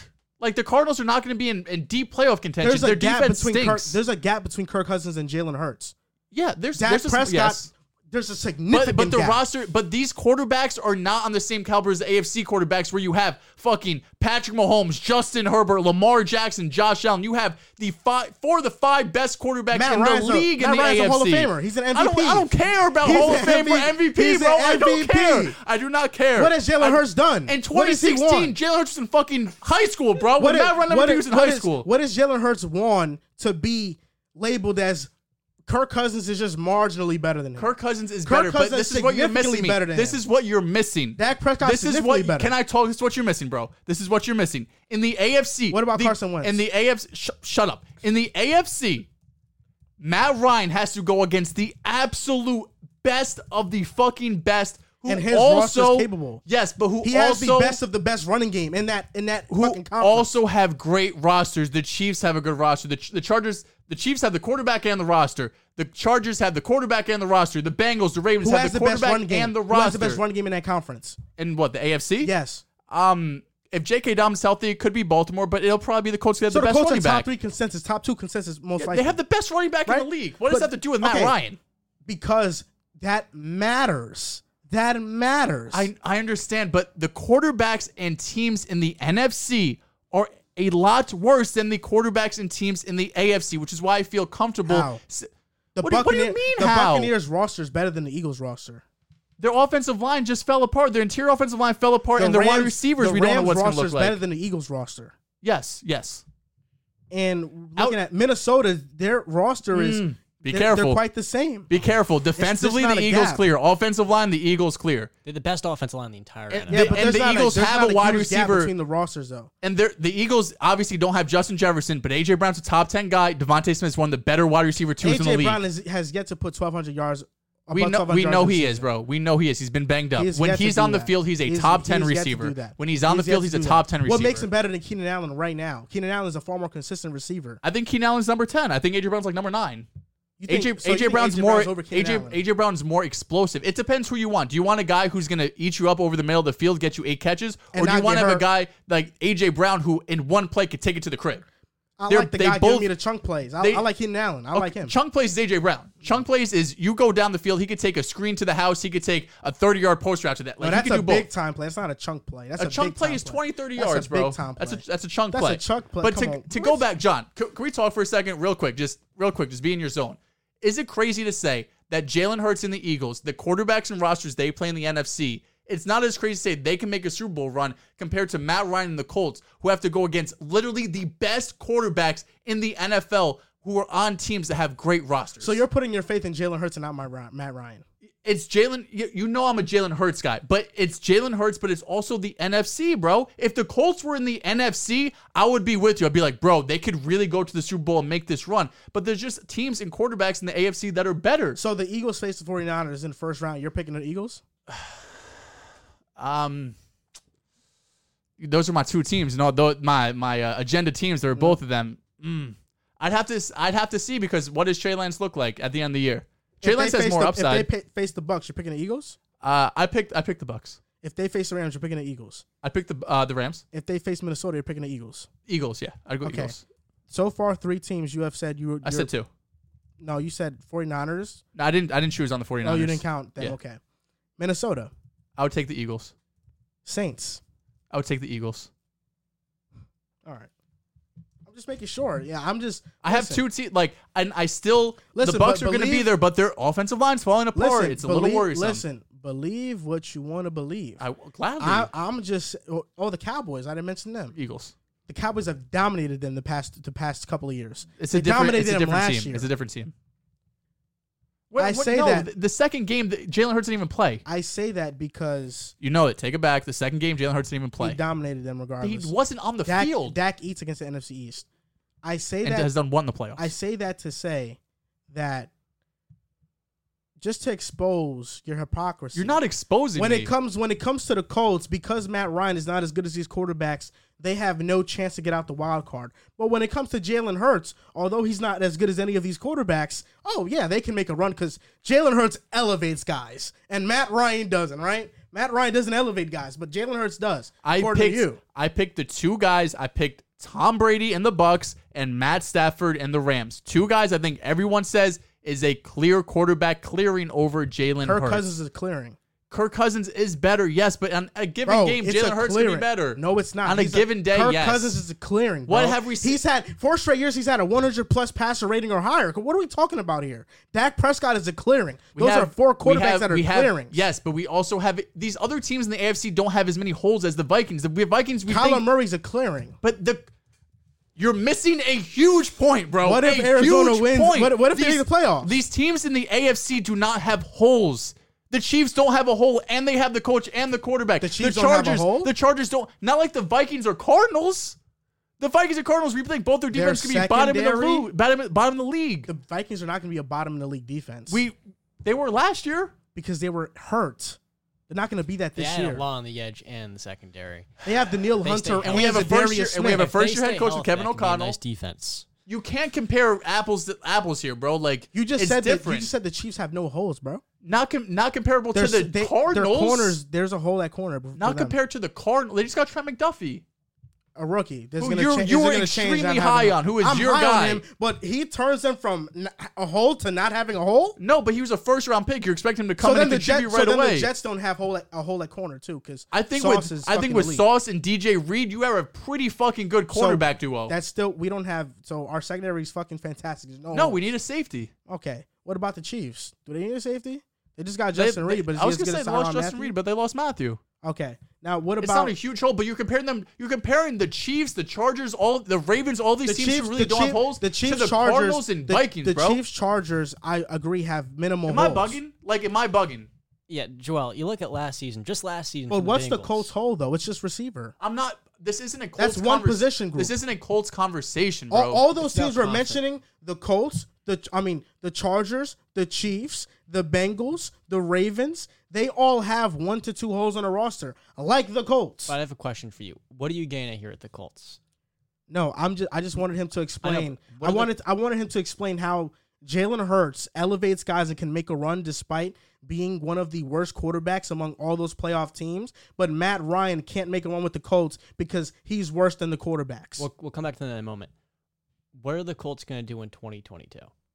They're going to be one of the best teams in the AFC. No. What are they going to accomplish in 2022? They're going to be a legit contender for the AFC Championship. I'm asking what your prediction is for the Colts this year. What do you mean? I just told you. Are they going to go to the Super Bowl? Are they going to go to, let's say they get knocked down in the wild card? They have a chance to. I'm saying the same thing with the Eagles. The reason I'm asking for your prediction is because last year, look at the path to the Super Bowl. So much of it is who you're going up against, you catch a break, and then you get to the AFC or the NFC Championship game. The Bengals, wild card, they get the Raiders. It's not really a real playoff team. You're preaching to the fucking choir. I said this all offseason. Yeah, I know. I have to repeat this. Then they get the Titans, one of the worst number 1 seeds. You're repeating his talking points, so you want to be in the losing side of the argument. No, we're going to compare and contrast. Okay. Then you get the Titans, who are not a real number 1 seed. They're hampered by injury. Derrick Henry wasn't him. Then they get the Chiefs. That's where the lightning in the bottle comes. You have an awesome game in Arrowhead. Then you look at the Rams. They play the Cardinals, who were a legit playoff team. They started the year 8-0.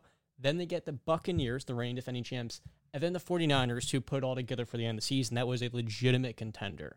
Then you look at the Chiefs the year before. They did go up against Cleveland, a legitimate contender that could have went to the Super Bowl in 2020, and the Bills the following week. That's a tough way to come at the AFC, and when you look at all the inundated talent, Oakland has maybe the most talented offense. You said the who? I said the Bill. I'm talking about who are you talking about? You said they were legitimate contenders to go to the Super Bowl in 2020. Yeah, the Browns. Okay. Yeah. And you look what the Raiders did this offseason. They have maybe the most talented offense in the NFL. The point is, when it comes to making your way through, the pathway is so much steeper to climb in the AFC than it is in the NFC. That's all we're getting at here. And so when you won't give us a prediction, it's because you know you don't catch breaks in this AFC. You're lucky to get into the playoffs in this AFC. No, the I'm Titans not. were the number Wait, one seed no, last wait, year. hold on. Titans, like, No. I'll stop you right there. Thank you. The reason I'm not giving a full-on prediction is because I have not done it for any team. I'm not up here saying the Chargers are going to the Super Bowl. The Bills are going to the Super Bowl. Oh, and the NFC, the Rams are going. I'm not saying it for any of those teams. I'm saying there is a chance for the Colts to make a run. But you, at every single turn, at every single stop sign, at every single street light, what you have done is said the Colts have a very little chance to even get out the wild card. But the Eagles have this chance to go to the Super Bowl because Jalen Hurts elevates guys and the Eagles have the roster, yet the Colts have the roster and they have a better quarterback, but they can't do it. That's where I'm getting at. Because I think the Colts are going to win their division. I still think the Colts are going to be the worst of the division winners. I think they will have the 4 seed.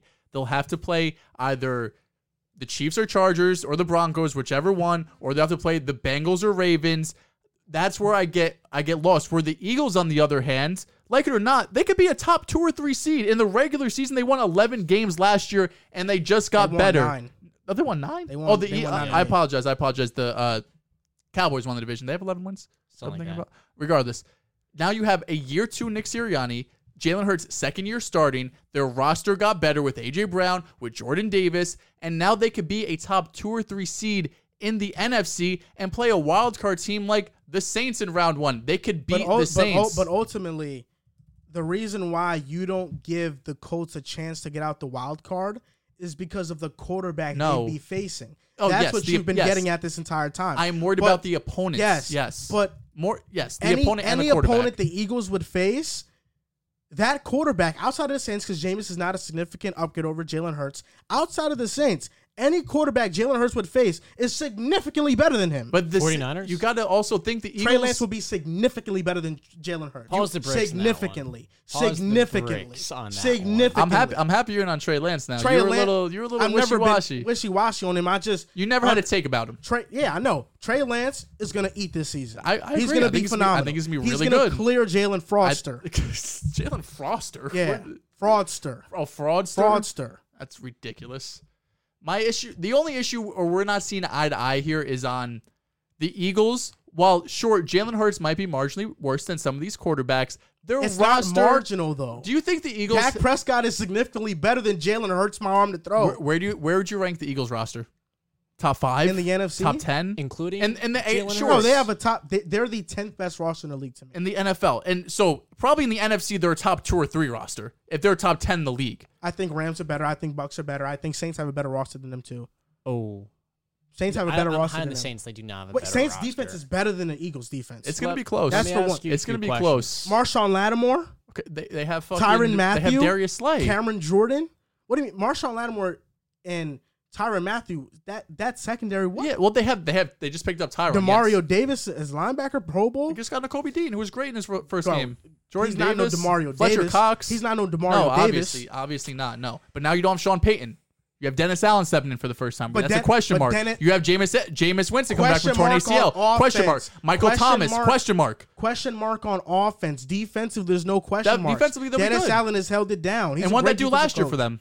What do you mean? They had an elite defense. They had an elite defense, and where did they get them? They were in the hunt for But the they didn't playoffs, have- and he started 4 different they were quarterbacks. 5-2 What are we with talking Jameis. about? I'm just Where saying. did they get who? And we're expecting started Jameis to Ian come Book off a and torn Trevor ACL. Siemian. Jameis Winston started 5 or 6 games last year. Bro, the year before, they he were- didn't. He was a backup, and we're expecting Jameis to come in off a torn ACL and just be great. The Saints had winning records with Taysom Hill and Jameis Winston starting. They only lost when If they played Trevor Siemian and Ian played Book. playoff teams, we know they were gonna lose, bro. The Eagles did not be a playoff team last year either. Yo, I like the was Eagles a lot, too. and that was with the Saints having no offensive weapons outside of Marquez Callaway. The Saints he's not even offensive. The Saints receivers are better than the Eagles receivers. Michael Thomas healthy. Chris Olave Jarvis is better than the Eagles receiving core. Running back Devontae Alvin clears. Kamara is better. Devontae What are we clear- talking about? Devontae The Saints have clears. a better roster than the Eagles. Devonta Smith clears Olave and Jarvis Landry. Michael Thomas, maybe. We'll see. But A.J. Brown, right? If you told me I could take one receiver right now, A.J. Brown or MT, I'm taking A.J. Brown. Easily. Here's the thing: you win games. Your comeback player of the year. Yeah, well, I'm projecting. I know A.J. Brown's going to be a dog. A.J. Brown can't win comeback player of the year. I have A.J. Brown as offensive player of the year, dark horse. Comeback player of the year, what does Michael Thomas get? What are the numbers? Comeback player of the year? Probably like 1,200. Something A.J. Brown's never had in his career. Well, in this world where he does win comeback player of the year, I have A.J. Brown as my dark horse offensive player of the year. Okay, because Jalen Hurts elevates guys. He does. Okay. Devontae Smith just had a great rookie season. He led the team with touchdowns. So Tua elevates guys too. Because Jalen Waddle had a great rookie season. Tua elevate. Jalen Waddle is a great talent too. So is Devontae Smith. So Jalen Hurts elevates guys, but Tua doesn't. Although they both rookies and they both have fantastic seasons. I think they both do enough to do what the wide receiver's supposed to. What about Matt Ryan? Does he elevate guys? Because Kyle Pitts had a historic tight end and he had one touchdown. He was the best tight end prospect of all time. You would put Matt Ryan in your mouth a lot recently, but I think with him, it's the capability component with Jalen Hurts. Now, let me say one thing. It's driving me crazy. You're saying the Eagles or the Saints have a significantly better roster than the Eagles, but I say this all the time. You win games in the trenches. And my question for you is, the Philadelphia Eagles, when healthy, is this not the best offensive line football? And you also got to think the Saints lost Teron Armstead, the second best left tackle in the league. That's going to be a huge loss. And then you look at his defensive line. Andres Pete is a good guard. Eric McCoy's a good center. Ryan Ramczyk is one of the better tackles in the league. We're not They're still going to be an average offensive line. But losing a left tackle is significant. The biggest piece on the offensive line. The word significantly means sufficiently more, and the best offensive line football is a lot better, significantly better than an average offensive line. Then look at the defensive line. Fletcher Cox. Elite. Javon Hargrave. Great. Your boy, you hold him pretty highly. Jordan Davis. Yeah. Great. Expecting to be great. Now you had Hassan Reddick on the outside as well from great Carolina. Pickup. Great edge rusher. Very good None of those rusher. players are better than Cameron Jordan right now. But then you also add in James Bradbury to replace Steve Nelson. David Onyem. I forgot about Bradbury. David Onyemata is better right now than I would say most of their defensive linemen. What? Outside of Fletcher Cox, I think Fletcher Cox and him are pretty close right now. But what about Javon Hargrave? Javon Hargrave is elite. Fletcher Cox is elite. David Onyemata is one of the best tackles in a defense tackles. Fletcher Cox is better than him. Come on, bro. You talk about Fletcher Cox and Jordan Davis. I say to myself, they just have so many maulers there. One of the best tight ends, by far one of the most underrated ones. But you know what else matters? What else matters is the second level too. And in the second level, the Saints are significantly better in the second level. There's no one you can target on that same second level. I agree with you. Demario Davis, Marshawn Lattimore, Tyrann Mathieu, Marcus May, C.J. Gardner-Johnson. Yeah.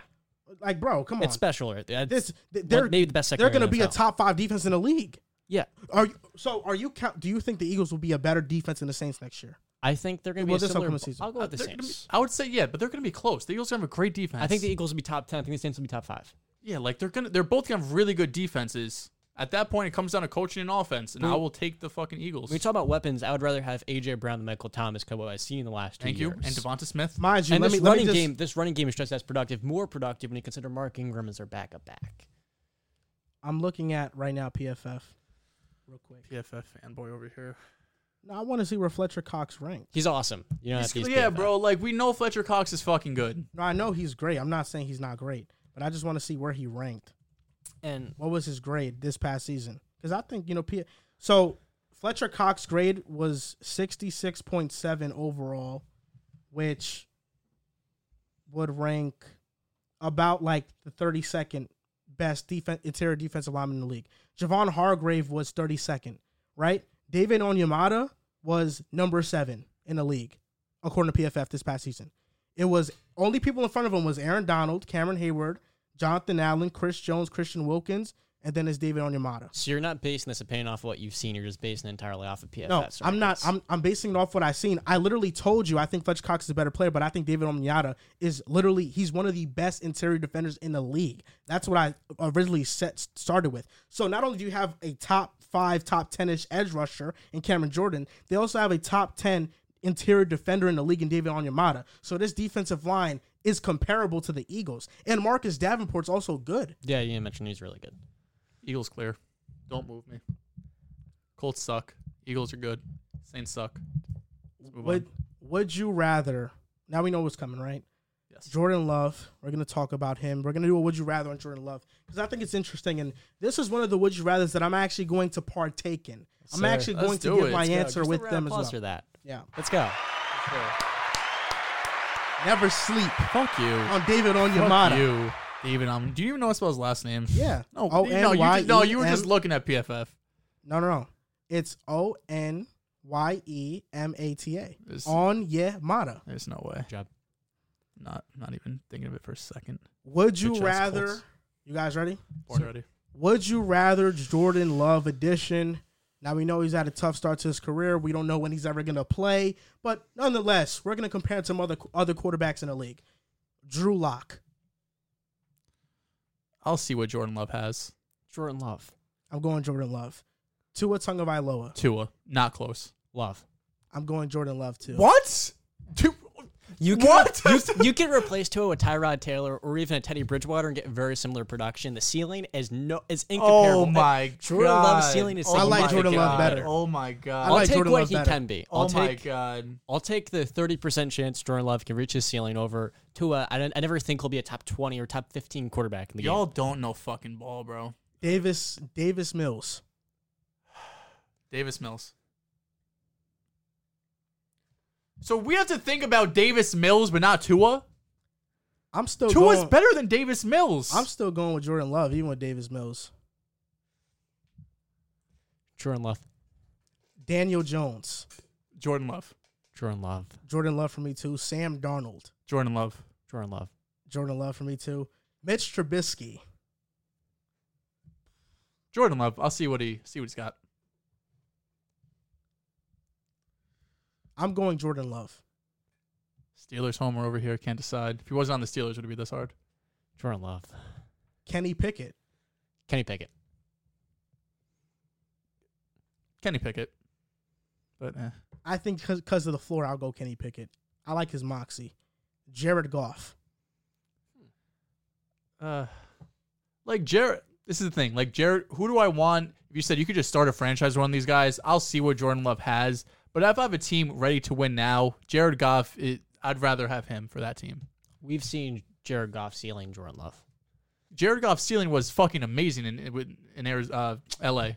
Yeah, for a year, and then he held the team Yeah, back. I mean, it took Sean Partially McVay injury. and a bunch of weapons, but I understand. Yeah. This is tough. I think I'm going to go with Jared Goff. It's Marcus Mariota. Jordan Love, see what he has. tough. Jordan Love. I'm going Jordan Love. Jameis Winston. Jameis. Jameis Winston for me too. And last name, Gardner Minshew. Jordan Love. You dead ass? Yeah. Like, do you think Tua's like the 28th best quarterback in the league? Why 26. is it, wait, hold up. Why isn't Gardner Minshew better than Tua? Gardner. He has been better with a very bad team. What makes Tua better than Gardner Minshew? In all honesty, I don't even want to answer this. no statistics you can show me showcase that Tua's better than Gardner Minshew. Tua's a more accurate passer. He's better ball placement. He's a better deep thrower. Period. Is he a better deep thrower? Yes, Okay. he was limited last year in deep throw attempts, but he was among the leaders in accuracy. Okay. Minshew doesn't have a strong arm. I You can't. think that's go with Jordan sustainable? Love. You think that's sustainable? The same thing you said with Jameis Winston. How the touchdown rate wasn't sustainable. But I look at that as different. Like, I think completing long passes is not as random as scoring touchdowns. I'm going with Jordan Love. I am going Jordan Love as well. Gardner Who did we just Minshew. say? Okay, no, Gardner. Gardner Minshew was rookie season 21 touchdowns, 6 picks, 91 passer rating. Second season, 16 touchdowns, 5 picks, 96 passer rating, and that was in Jacksonville. I know, He but was never given a chance to succeed there either. if as a sixth-round pick. Minshew had if teams saw 32 teams saw Gardner Minshew, he hasn't got another chance to start. What does that tell us? Because He he's is one by of the far best the best backups in backup. the league. He is the best backup, in my opinion. Okay, so he's a backup. Tua's not a backup. That's what Tua's going to be, though. He's only not a backup because he was a highly Tua's drafted an average player. starter. He's an average starter. He's That not a is backup. most likely- He's bro. below average. You guys are so. I feel like I'm Drew right now. Like, you guys are so disrespectful to Tua. There's a lot of very good quarterbacks. I mean, Ryan Tannehill. So I'd you rather think have. you think Jameis Gardner Winston. you think Gardner Minshew is better than Tua?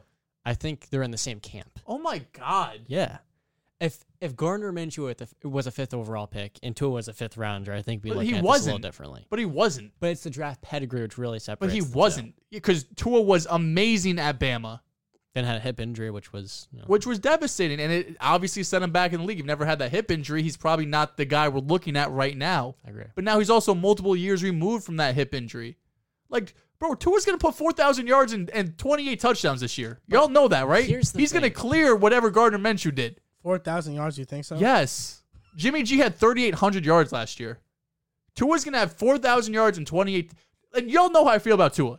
I think he's a good quarterback who's going to put up good numbers. Okay, average quarterback who's going to put up good numbers because he has great weapons around him. I still think Miami's going to look at Tua and say, if we can upgrade, if Lamar becomes available somehow, they're going to try and go and upgrade. But overall, Tua's going to have a good year. He's a starting quarterback in this league. Gardner Minshew, there's a reason he never got another chance. But the Dolphins are going to win with Tua, not because of him. And I don't disagree. Thing. When you look at Mitch Trubisky... What Gardner Minshew win? Nothing. But it's 2-1. Look at that team. He's literally cost his team a chance to go and win in the playoffs. I'm not disagreeing, but he's saying they're going to win basically in spite of Tua. They just have a good team. They can win with him much like Jimmy G. I think he's in that Jimmy G, Jared Goff camp with, of course. I don't think Jimmy G and Gardner Minshew are in the same camp. Like, Jimmy G's got a Super Bowl. I think Gardner Minshew's the bottom of that tier and Jimmy G be at the top. You're just really high on Gardner Minshew. I love Gardner Minshew. I think he's an awesome backup quarterback. I do too. He's a great backup. There's a difference between great backup and average starter. But if you put Gardner Minshew in this Dolphins offense, I think they win just as many games as they could with Tua. How many games did Minshew play in those 2 years? Just curious. He went 1-7 the second year, and he went 6-6 his rookie season. Okay, so he never. Okay. 6-6. So he never had a winning record. No, I was gonna say 12 games is a pretty decent sample. He was pretty good. On to the next topic. Rookie. Zach Wilson in preseason injured his knee. Thankfully, it wasn't an ACL and it was a meniscus. And he had right knee surgery. It was deemed a success. Recovery time is scheduled for 2 to 4 weeks. And that begs the question, this has been a growing topic on social media. What if Joe Flacco plays well? What if the Jets go 3-0? We beat the Ravens. We beat the Browns. We beat the Bengals. Should they just keep Joe Flacco out there and not play Zach Wilson, not start him when he's fully healthy? I'm curious to hear your answer, Joel, because you thought this was a waste of a topic. I do think this is a wasted topic. We just talked about in the last show when Zach Wilson went down and everyone thought the worst, that it was a torn ACL. I just got an epiphany. I was like, this year doesn't matter. The only thing that matters is finding out if Zach Wilson is the starting franchise quarterback, and we don't have to think about a quarterback in the 23 draft or trading for one or free agency, whatever. The number one thing the Jets have to figure out is if Zach Wilson is a franchise quarterback. Joe Flacco, respectfully, he's been a great career. He's a vet. He's done it all. Been to a Super Bowl. Won a Super Bowl. He elevates guys. 1 year. If Joe Flacco went out and put up 500 yards and 5 touchdowns both of the first 2 games, his ass is still sitting. His ass is fucking sitting because we need Zach Wilson in the starting lineup because Joe Flacco is not the franchise. 36-year-old Joe Flacco is not going to be the franchise guy. We need to find out if Zach Wilson is the guy. The time of waiting 3 years to find out if that's your franchise guy, they're over. I know the Giants are doing it with Daniel Jones. Daniel Jones' time is up. We know what he is. You have to, in my opinion, 2 seasons to prove you're a franchise quarterback. We saw it with the first year with Zach. First half of the year was pretty choppy. He got injured. Second half of the year, he looked pretty damn good. Now this second season, this is his time to show I'm the franchise guy. I can be the leader of this team and elevate guys around me with this great offensive weapons and line, and we think we have a pretty good coaching staff as well. You can't have Flacco out there. You're going to halt Zach Wilson's progress.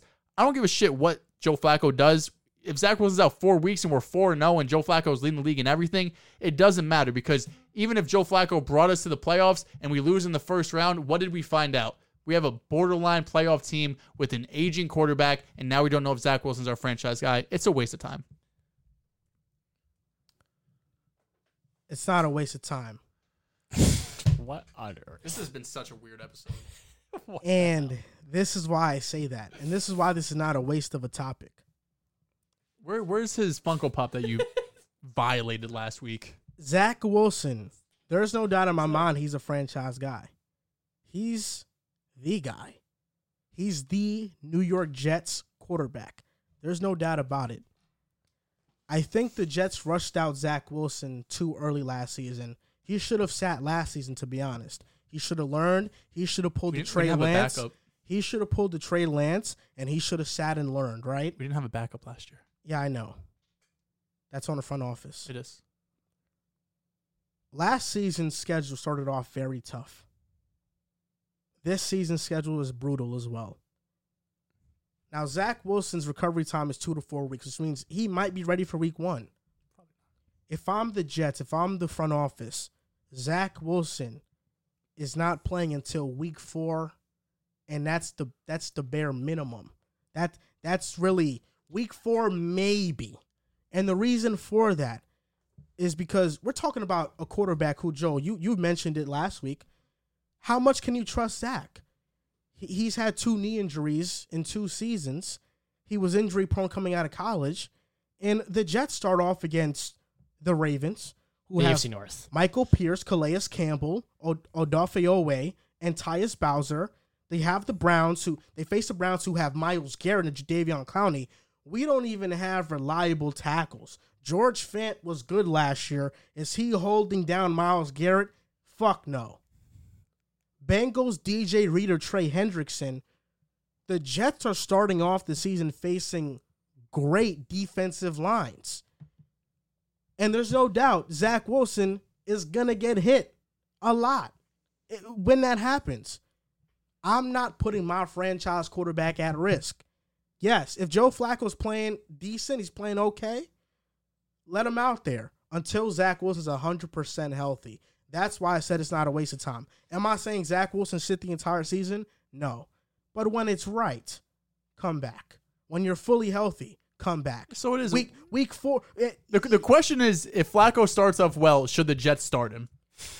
I think all you said is once Zach Wilson's healthy, he comes back. So if he starts off well, no, he's not starting. Joe Flacco week 1 is probably, let's say, Zach Wilson's probably gonna be ready for week 1, week 2. I still wouldn't start. They're gonna be very cautious. Am I starting Zach Wilson against Myles Garrett and Davion Clowney? No, but I think this is a different conversation. I think the Jets also will hold him out week 1. They want to be super sure that they don't rush him back. He needs to be healthy 100%. That's a different conversation. And honestly, we have to. I think that all Jets fans have to now. This should have been done a while ago. Jets fans have to thoroughly investigate the NFL schedule makers. There's no way that the Jets are continuously one of the worst teams in the league, yet we have the toughest schedules in the league almost every other year. It makes no sense. Chicago with Justin Fields, they were the worst team in the NFC North. They have one of the easiest schedules in the league. The Giants, one of the easiest schedules in the league. Well, then they're in the NFC. The Jets keep having one of the toughest schedules in the league because even after the first 3 weeks, we're facing the Steelers, Dolphins, Packers, and Broncos. We're talking about T.J. Watt, Cameron Hayward, Emmanuel Ogbah, Christian Wilkins, Jalen Phillips, Rashawn Gary, Devontae White, Kenny Clark, Preston Smith. The Broncos with Randy Gregory and Bradley Chubb. That's our easiest matchup. Oh, Bradley Chubb's the guy now? Randy Gregory's the guy now? I'm just saying. It's despicable. It's despicable. You know why, real quick before you go? The AFC just has so much more better teams, like we were saying in the last segment, but go on. It's funny how that works. Crazy, They right? legitimately don't play a bad football team. The New York Jets, who have not made the playoffs in 12 years, until week 12 against the Bears. You play the AFC North, and you got, like you said, all those teams. But then you got Buffalo coming off your bye week, the Patriots again, and then the Bears. Just because that's how it works doesn't mean the Eagles are locking this for Super Bowl. Shut up. Now, we have to come back to reality. I have to level you a little bit. You have reason behind Zach Wilson. I used the word moxie before to define some. I think Zach Wilson has it. But at the same time, you have to answer this question. Was Zach Wilson terrible in his rookie season? He wasn't that good. Was he terrible? He was not a good quarterback. Was he below average or terrible? It was his rookie season, growing pains. And so you can't confidently say yet until he shows it to you he is a franchise quarterback. You have to actually prove it first. I'm bought in.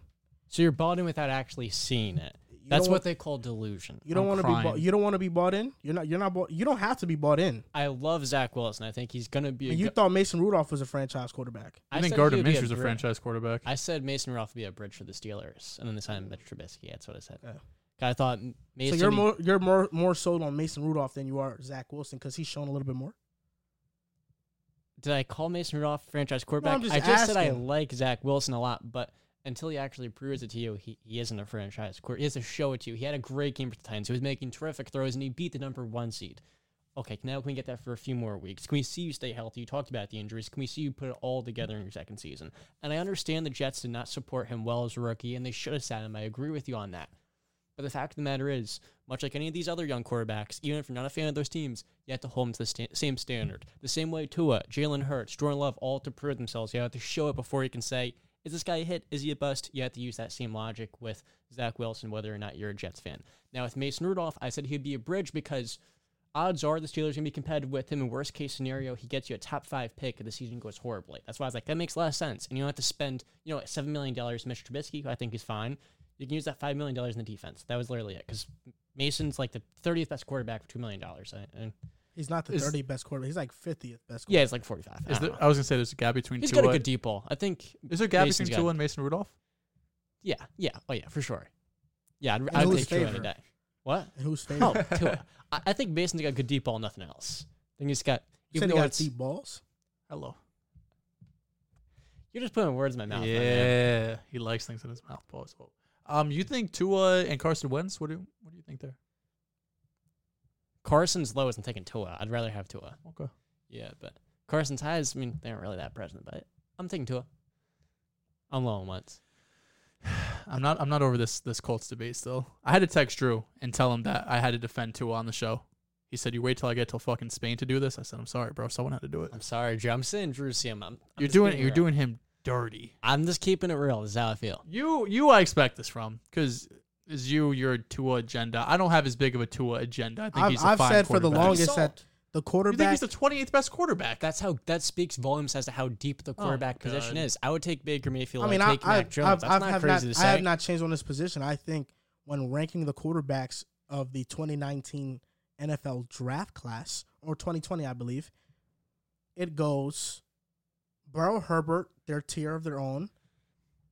Just assuming off of like how they've played so far, Hurts. Shocked. Then it's Tua. But honestly, I see Jordan Love being that third best guy. He's going to be that third best guy. When it's all said and done, he's going to be that third best guy. He's simply not. I'm not trying to disrespect Tua either. I think solid quarterback play, solid quarterback play. But like I just said, there's like 16 quarterbacks who can be elite week to week, and Tua has not brought teams to the playoffs. Mac Jones has. Baker has almost went to an AFC championship Mac Jones game. got fucking smoked by the Bills. If Tua went to the playoffs in the first game, they lost by 40. Are we sitting here and really say anything about it? It would be holding some meaning because the Dolphins don't make the playoffs very often. That means something to their franchise. Mac Jones got smoked by the Bills, but what was his stat line, Joel? I don't know off the top of my head. Did he throw an interception in that game? I don't know. He did not. He did not. Tua, week 17, faced the Bills. He threw 3. Mac Jones threw 2 interceptions. In that game? Yep. Yeah. That's all right. We move on. They weren't his fault. Of course. You saw them? Of course. They weren't his fault. I don't remember off the top of my head. It was just great plays by the defense. Tua or Jared Goff? Tua or Jared Goff? I'm taking Jared Goff. I'm taking Tua. Tua or Justin Fields? Justin Fields. Justin Fields in any place but Chicago? Or Justin Fields in Chicago? Just how everything is today. Yeah. Justin Fields is a prospect him. Justin Fields in Chicago, Tua. Tua or Daniel Jones? Tua, yeah. I think you have Tua a little bit higher than you're anticipating. I have him around 23 to 26. Okay. I have him at 20. On to the next topic. The Steelers have a little bit of a quarterback dilemma of their own because they have 3 capable guys that can take the mantle week 1, that can maybe do something. They have 1.5. I don't even know who the half is. Mitch Trubisky, Mason Rudolph, and Kenny Pickett. Now, John, you've talked to me off the air multiple times, and you've raved about how much you love Kenny Pickett and how much of a franchise quarterback you think he is. So I'm assuming you think Kenny Pickett should win this quarterback battle because you think he's one of those guys that can elevate the Steelers from one of the teams that you don't really care about to a team that, oh, now you're seeing they got a quarterback. That's their guy. I'll be honest with you, Joel. This isn't a quarterback competition. Mitch Trubisky is the week 1 starter.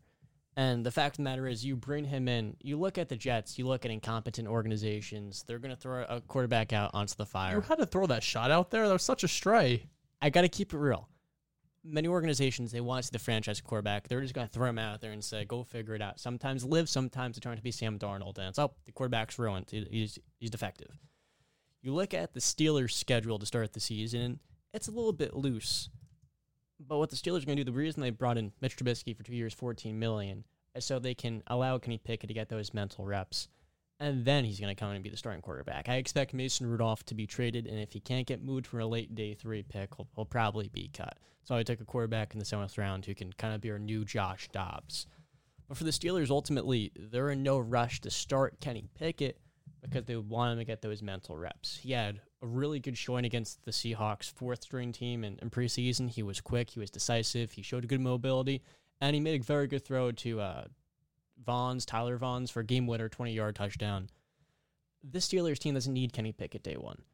Ultimately, the defense and Mike Tomlin are going to be what keeps them competitive. And so long as it's not a shootout, the Steelers can be almost any team in the NFL, outside the ones with a top 7 quarterback. We beat the Bills last year, week 1. We can beat almost any team when you have an elite head coach, an elite defense that's got refinement. The Jaguars beat the Bills last year. Were you saying the Jaguars beat any team? Okay.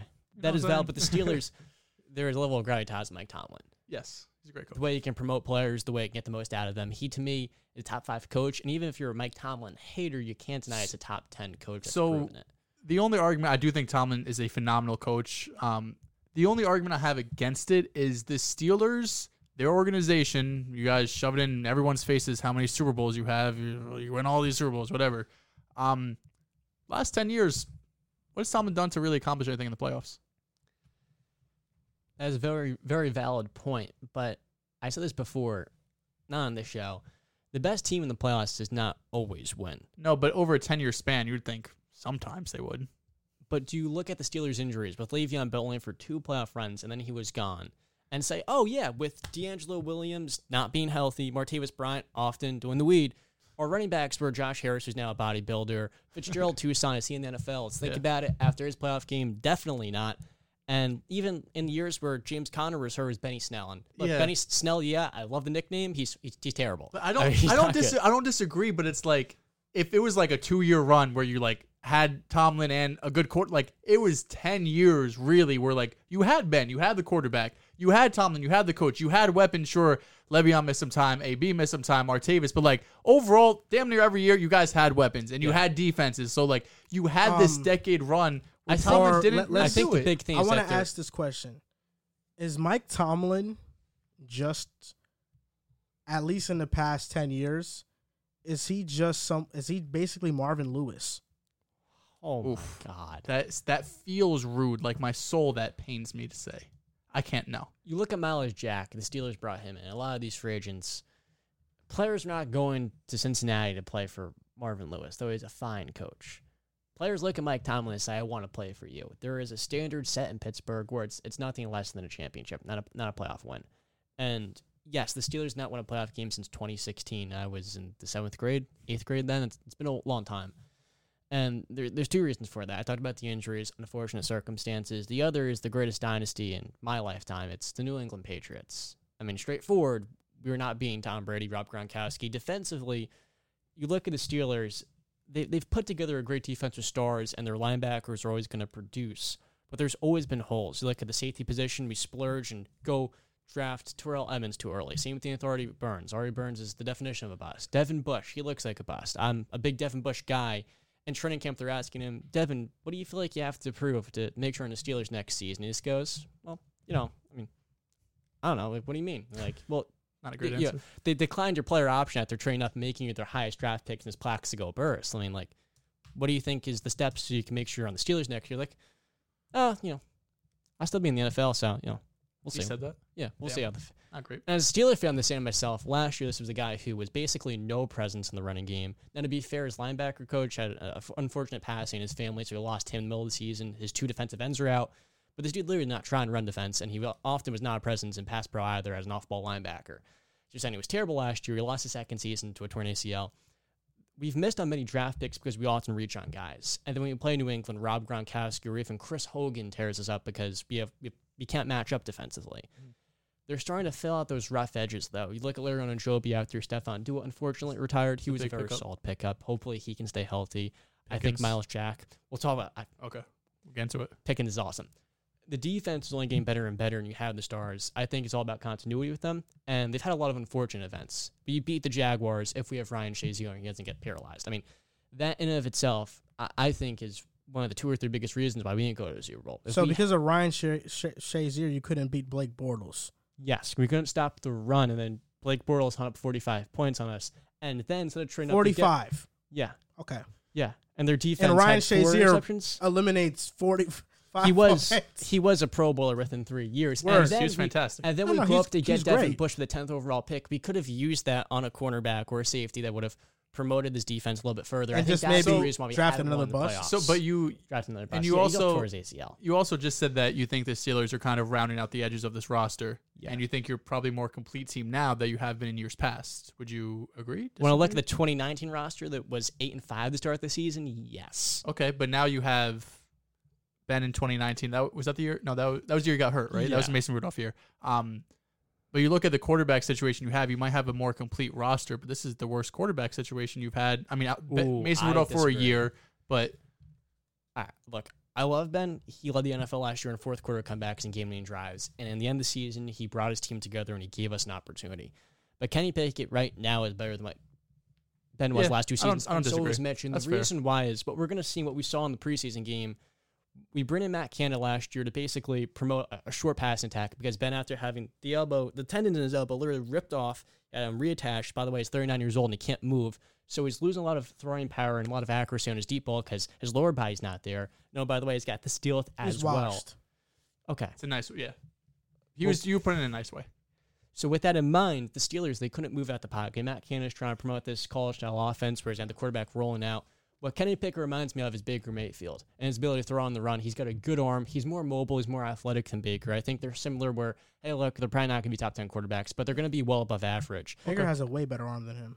Then talking about Baker has way better arm than Pickett, or Pickett has way better arm than Baker? Baker has a better arm than Pickett. I think Pickett's got a good arm, and I think Baker's got a mini cannon. The fact of the matter is, Mini cannon's crazy. Go on. that's reasonable for a mini guy. He's got a decent one. When you surround this, Yeah. laughing at me. He said for a minute, guys got a decent one. Oh nah.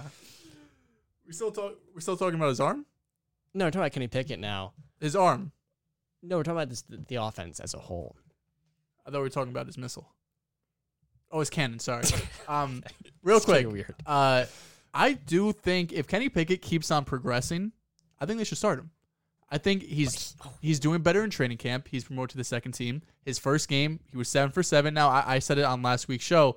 He wasn't overly impressive. He just ran the offense. He made one really nice throw. He was mid. On the sideline. That's a good throw. Two, sorry. It was one hash to the opposite sideline and then the game-winning touchdown. I thought those were 2 really nice throws. But for Kenny Pickett, this is a guy who played 5 years at Pitt. He started for 4 years. He has plenty of reps. He's not like someone who only played he was in there as a freshman. He didn't play. He started 2 years and now he's in the NFL. Kenny Pickett has 4 years starting at Pitt. He's an older prospect than a lot of quarterbacks typically are. So I don't think he really needs to sit on the sideline for that long. Sure, if you want to start Mitch for a week or two just to get Pickett adjusted a little bit, I understand that. But coming out of the draft, most people's QB 1 and 2 were Malik Willis and Kenny Pickett, whichever way.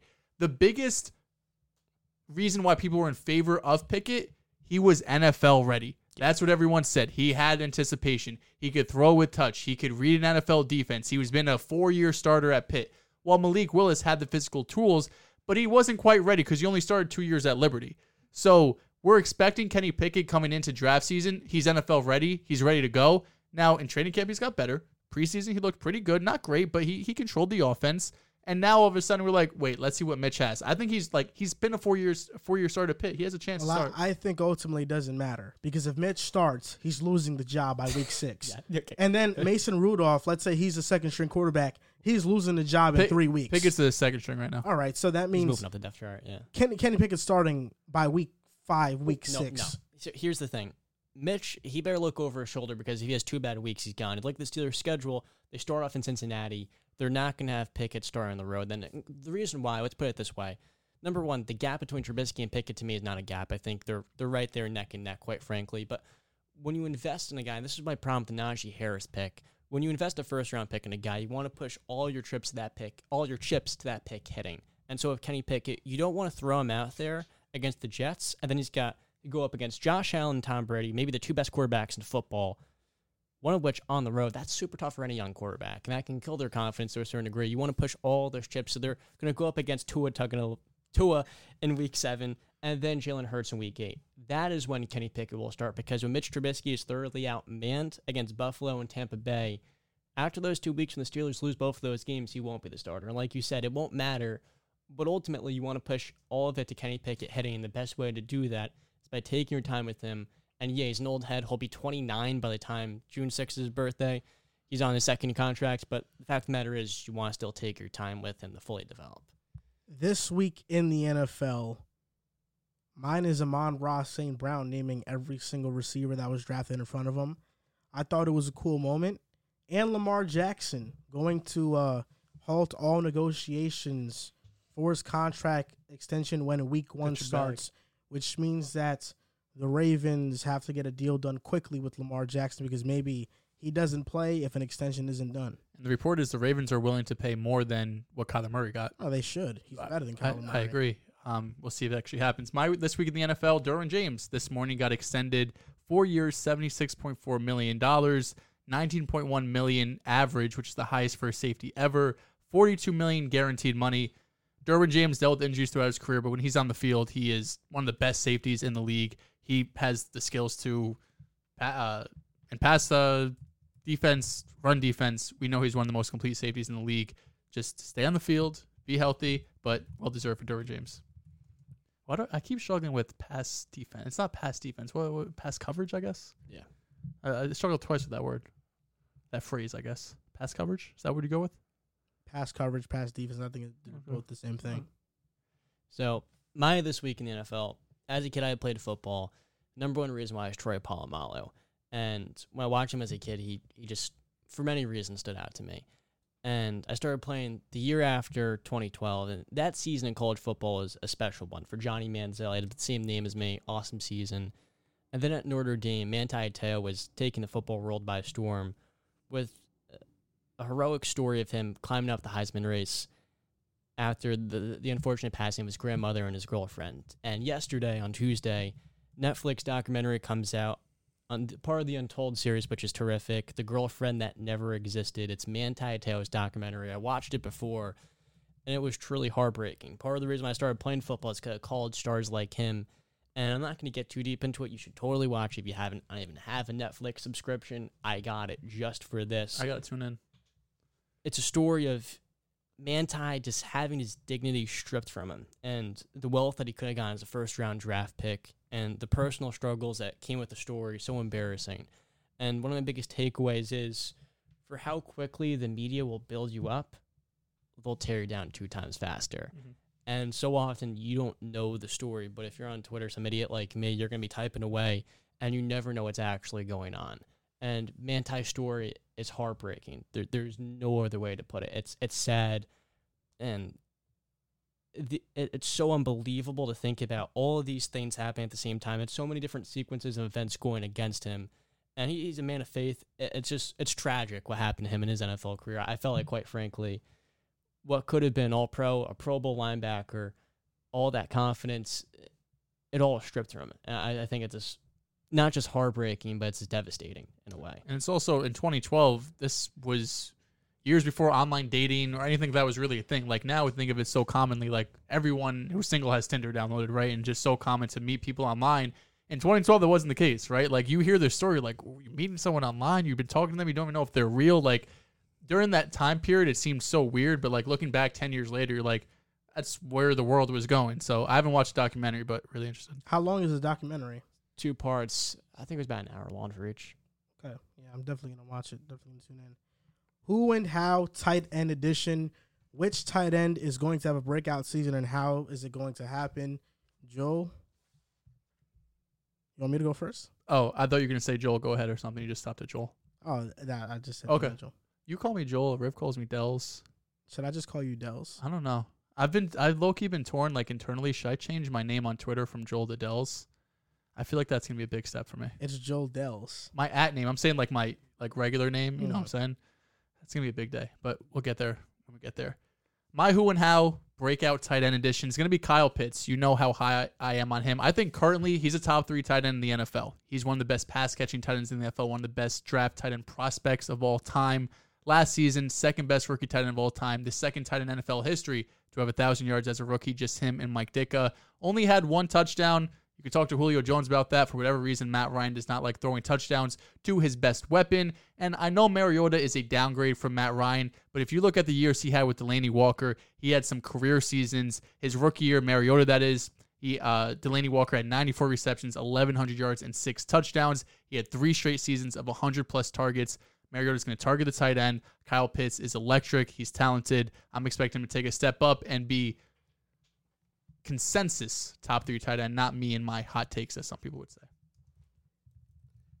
Solid one. You know, Kyle Pitts is tremendous, one of the best tight end prospects, and what that overshadows is a stud tight end in Pittsburgh by the name of Pat Freiermuth.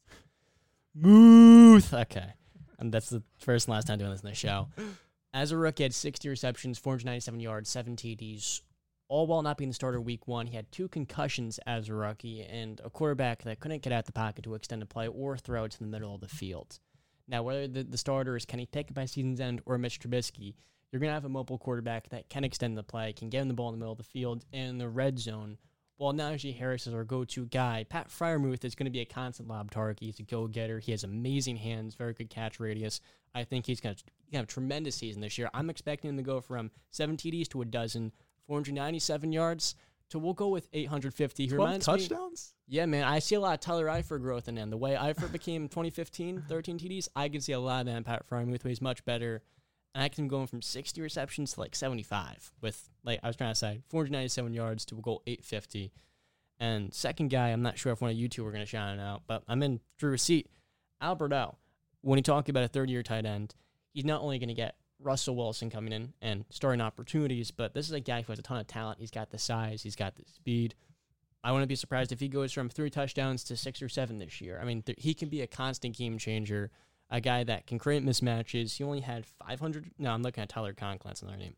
He's going to go from 330 yards this year to, I think, at least 600. You know, there's only 4 players who had 12 touchdowns or more last year. Yeah. I think Pat Freiermuth is that good. Okay. The Cooper Kupp, Mike Evans, Jamar Chase, DK Metcalf. Okay. Pat Freiermuth is special. In the red zone. Someone on Twitter said that Freiermuth had a better rookie season than Kyle Pitts, which I disagree with. But he did have 7 times more touchdowns. So Matt Ryan, he'll do it to you. In the red zone. But yeah, this one is pretty easy for me. It's Albert O. Playing with Russell Wilson, now being the starter in Denver, he's going to double his yardage. He was 5th in yards. He was 5th in yards per route run in the last 2 seasons, and top 10 in YAC amongst all tight ends. So I think having him be the number 1 tight end in Denver with Russell Wilson there, I think he's going to have a big time year. And then not only that, but the Tim Patrick injury just opens up more targets for him. I think Albert O is one of the more dynamic players at the tight end position in the league, and he will be a top 10 tight end by the end of the season. I think, did you say Tyler Conklin? Yeah, I mentioned him. Okay. He was a little honorable. Yeah. Tyler Conklin, he seems to be solidifying himself as that tight end 1 over CJ Uzomah, even though we gave Uzomah more money and signed him first. Conklin, who is the more explosive tight end in a pass-catching role, has had a real connection with Zach. And I wouldn't sleep on Isaiah Likely. Oh, he looked great in the preseason. You have Andrews there, but, I mean, they just don't have pass catchers. They always have a bunch of different tight ends on there. They don't have their formations. They're going to use 2 tight ends a lot. If he can block, it's a plus. Yes, that's going to be huge for him because he looked good as a receiver. And on to the next topic, NBA topics for the last 3 segments of the show. LeBron is going to stay with the Lakers. He agreed to a 2-year, $97.1 million deal. It includes a 3rd-year player option, and that makes LeBron the highest-earning NBA player in NBA history with $523 million in guaranteed money. Now, he doesn't have a no-trade clause in his contract, but if he does get traded, he has a 15% trade kicker for that. He is 38 years old, and with this extension, now the Lakers could have north of $20 million in cap space in the 2023 offseason, and they will have a max cap space slot in 2024. Oh, 2024? Mm-hmm. Is he off the...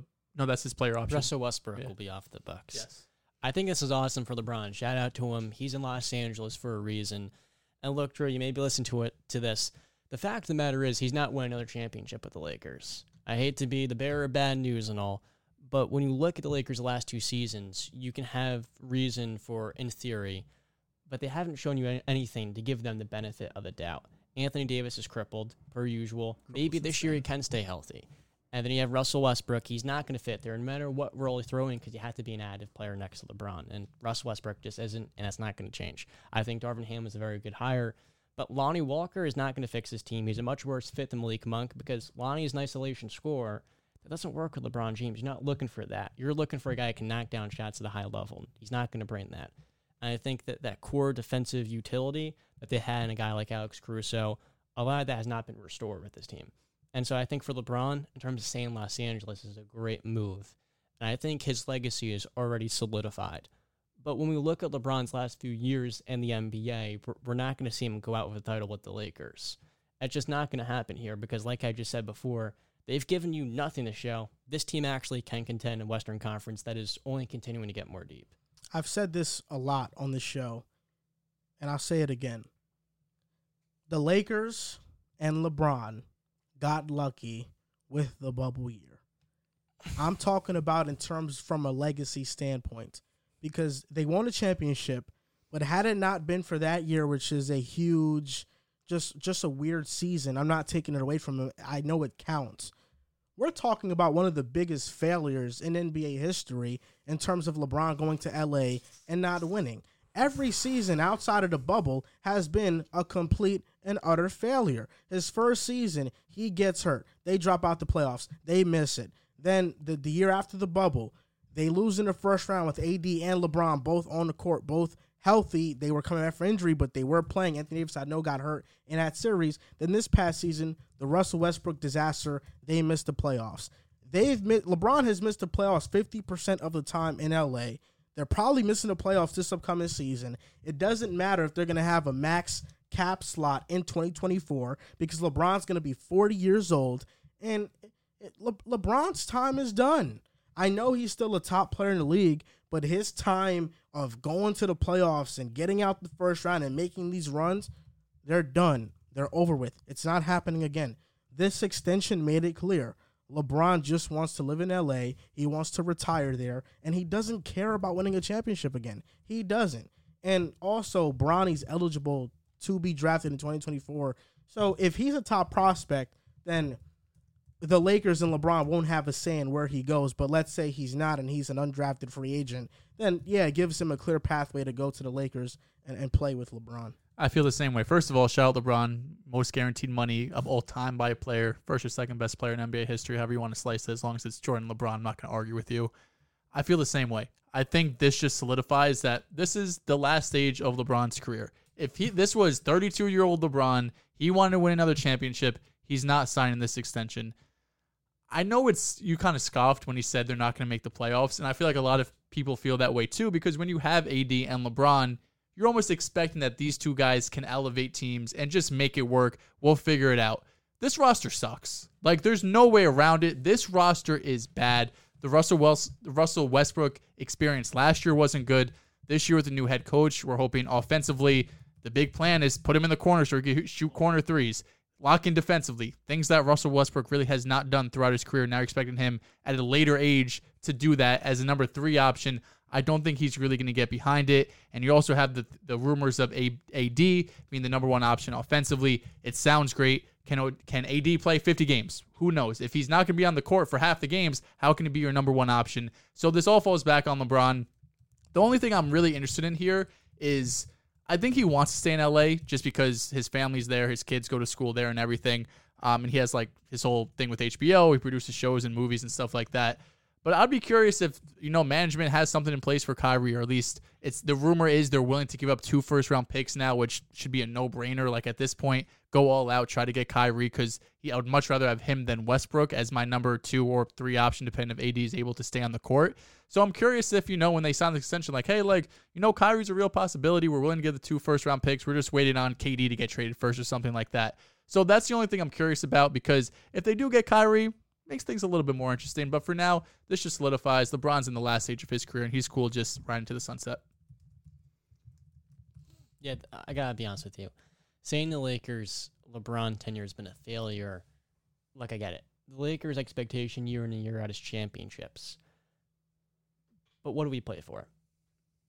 Championships. And they've won a championship. It's been mostly a failure. 25% of the time they've hit. 75% of the time they've not lived up to expectation, in part to injuries, in part to not buying into the coach, in part of highly incapable roster moves and transactions and what have you. But, I mean, you can't look at that and say it's a failure. They've talked about this in the show, Drew. It's a disappointment, a major disappointment, because Anthony Davis should be a top 5 player in the game. But in reality, like you said at the bubble, the reason the Lakers got lucky was because they had a 4-month hiatus, so Anthony Davis's body was in the right shape. And his shots were going in then. Anthony Davis is not this renowned jump shooter that he was in the bubble. I mean, let's just keep it a buck. And that's why people are saying, this dude's top 5. Well, PJ Tucker and all these guys are saying, you have to let him make these shots because that's a win for us, so long as he's not getting into the paint. But realistically, he's not going to make those shots again. You look at his work ethic when he's shown you the last 2 seasons, there's nothing to suggest we can give this guy the benefit of the doubt. But shout out to LeBron. I'm happy for him. It's just really sad he's going to ride into the sunlight with a crippled AD and not really much else to show outside a highly incapable front office, in my opinion. But I will say, with Darvin Ham, I scoffed because the Lakers missed the playoffs last year, not just because of Russell Westbrook, but they gave up on the season. Why? They weren't into Frank Vogel. Darvin Ham is a former player, a player's coach, and he's willing to learn something from each of his stops in Atlanta, Milwaukee. He was in the Lakers in 2010. I think for them, this was a brilliant hire because you can rebuild with him. You can try to win now with him. He's a tough guy. It's not going to put up with any BS. In the end of the day, contender? No way. The team's not good enough. But it's hard to say they won't make the playoffs with a little new juice, a little more energy to get this team into the defensive end of the ball where they can be a top 10 defense. I think realistically they can be, even with Anthony Davis playing only 55 games. Are they a better team than the Kings, roster-wise?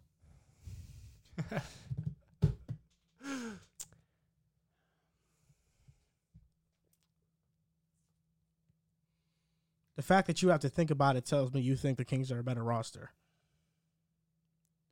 Thing is, like, if there was just one play-in game, I would take the Lakers. It all comes down to the play-in. If it's Lakers versus Kings in the play-in, I'll take the Lakers. I'm taking the Lakers. De'Aaron Fox is cooking Westbrook. Dude, they have LeBron James. Like, And for one Sabonis game, is cooking AD. for one game, like, that's it's tough. But for one game, if you said they're playing each other, I'm taking the Lakers. I think it's very kind of you to promote the Kings in a positive light. And, like, I think they had a cute off season, but, like, you just hit the nail on the head. When it comes down to play-in, no matter what you think, these are playing teams. And you just got to win 1 or 2 games. So, yeah, I'm going to Lakers, but I did have to think about that. Giannis recently said in a press conference when he was asked the question if he'd ever consider playing in Chicago that he said, I think anybody you ask that question plays basketball. If he said no, he'd be a liar. It's a team that won multiple championships. It's a team that has one of the greatest players ever, if not the greatest player to ever play this game, played for. So it's a no-brainer. Everybody would love to play for Chicago. Now, what are the odds this actually happens, that Giannis is a Chicago Bull? Now, he has 4 years remaining on his contract, which means that DeMar won't be there. Vucevic won't be there. LaVine will probably still be there. He'll be there. Lonzo, maybe he'll be there. Caruso, possibly. I don't know. What does a Giannis and LaVine core sound like? If I'm a Bulls fan, that sounds fucking hot. I'm in. The question is, will Giannis actually go to Chicago? And at first glance, it seems unlikely, right? If you look at Giannis' contract, he signed till he's 31, 32 years old through like 2027 or whatever it is, right? So from a contract perspective, it's like, no, it's probably not going to happen. But John, we were talking, before the show, and if you really break down the Bucks roster, Chris Middleton's getting up there in age, and we don't really know if Jrue Holiday is that number 2 guy that could lead you to a championship. But in today's NBA, where we see Kevin Durant sign a 4-year extension and then and pick the coach, and then the next year say, oh, I want out, anything's possible. If Giannis for the next couple of seasons, whether Chris Middleton goes down again or something happens to him, or, we saw Brooke go down, whoever it might be, if they're not in the finals over the next 2 years, it's not out of the realm of possibility that he demands a trade. Now, it is pretty tough, I think, to say, I demand a trade, I want to go to one team. That's going to be pretty hard. You're really tying Milwaukee's hands at that point because they have no leverage there. If you say, I'm only going to Chicago and nowhere else, it's going to be hard for them to get a deal done. So I think overall, Giannis probably isn't going to stay with the Bucks his entire career. He'll eventually maybe end up at Chicago, but does Giannis end up in Chicago as this Giannis, that MVP, best player in the league Giannis, or 3-4 years down the line when he's 30 plus years old, what does he look like? Because as of right now, his game doesn't look like it's going to age well. But as we've seen, he has progressed as a jump shooter and three-point shooter, a bit inconsistent. But we know he's a hard worker. We know he's someone who goes into the offseason, works on his game. So I don't put it past him that he's able to, improve his game to the fact that he could age a lot better than it is now, where it's just a lot more physicality and athleticism. But it's going to be hard for him to get to Chicago with the way his current contract is situated. Now, Giannis is very generous. These comments are very generous. I mean, he talked about how, who wouldn't want to play for the Bulls, for a team that has won multiple championships? That was in the 90s. That was 20 years ago, 20-something years ago, 25 years ago. Giannis is being extremely generous. I'm not going to say I think he's lying, but if he seriously thinks that, I think there's something wrong with Giannis in terms of his thought process when thinking about Chicago. There's no way this happens. And there's no way that I think other players, I believe this, that they want to play in Chicago. If there's a team you want to play for, I think it's New York. It's the Mecca. You want to go to the Garden. You want to be under bias. You want to be in the bright lights. You want to be playing with the blue and the orange on your jersey. And they said that about LeBron too. And I think, Giannis, I wish they would have asked him a better question. I wish they would have asked him, if you could pick between New York and Chicago, what would you rather have? And I think he'd go New York because it's the Mecca. It's basketball. That hasn't gotten any big free agent. Chicago, as good as their offseason was as good as their offseason was the past offseason, let's be serious. This team has a limited ceiling. They're not going very far, and they're stuck. So they better hope they do get Giannis, because if they don't, this team is probably just going to be stuck in mediocrity and not go anywhere. Giannis is going to his 10th season in Milwaukee. You see the best buck in franchise history? He's going to be. Is he right now if he retired today? Probably is. Yes or no? He is. It's not ridiculous. Sound like OG now. Yes, I'm asking him or Kareem. They both brought a title. My pick is Giannis. I was going to say, I saw Giannis. I've witnessed him. So, I'm biased there. Now, first off, yes, New York is the basketball mecca. And while Chicago is not reeled in any free agents outside Carlos Boozer and washed up Pau Gasol, New York's not racking free agents either. Pau Gasol was not washed up. He was at the end of his career. DeMar would have been your biggest free agent signing of my lifetime. Carmelo? That was a trade where you gutted your entire roster to get him. Amari Stoudemire? Oh, okay. Towards the end of his career, I would say he was. Yeah, his first year he was great. Let's see what DeMar does. He could drop off. That's fair. Okay, Amari's fair. And with the Bulls, you were saying the next praise is when they made the top 4 seed, and you were saying there'd be a number 4 seed in 2021. The Bulls, for the better part of last season, were the number 1 seed in the Eastern Conference. It's not going to happen again. I agree with you. But, hey, if you're going to give DeMar $85 million, I'll take that if he can make us relevant after not making the playoffs in 5 years in a failed rebuild. So, and also with Giannis, the other thing, too, is he's sincere. He's going to say it how it is. But, dude, there's a good chance Giannis does not stay in Milwaukee for the rest of his career. We're talking about it.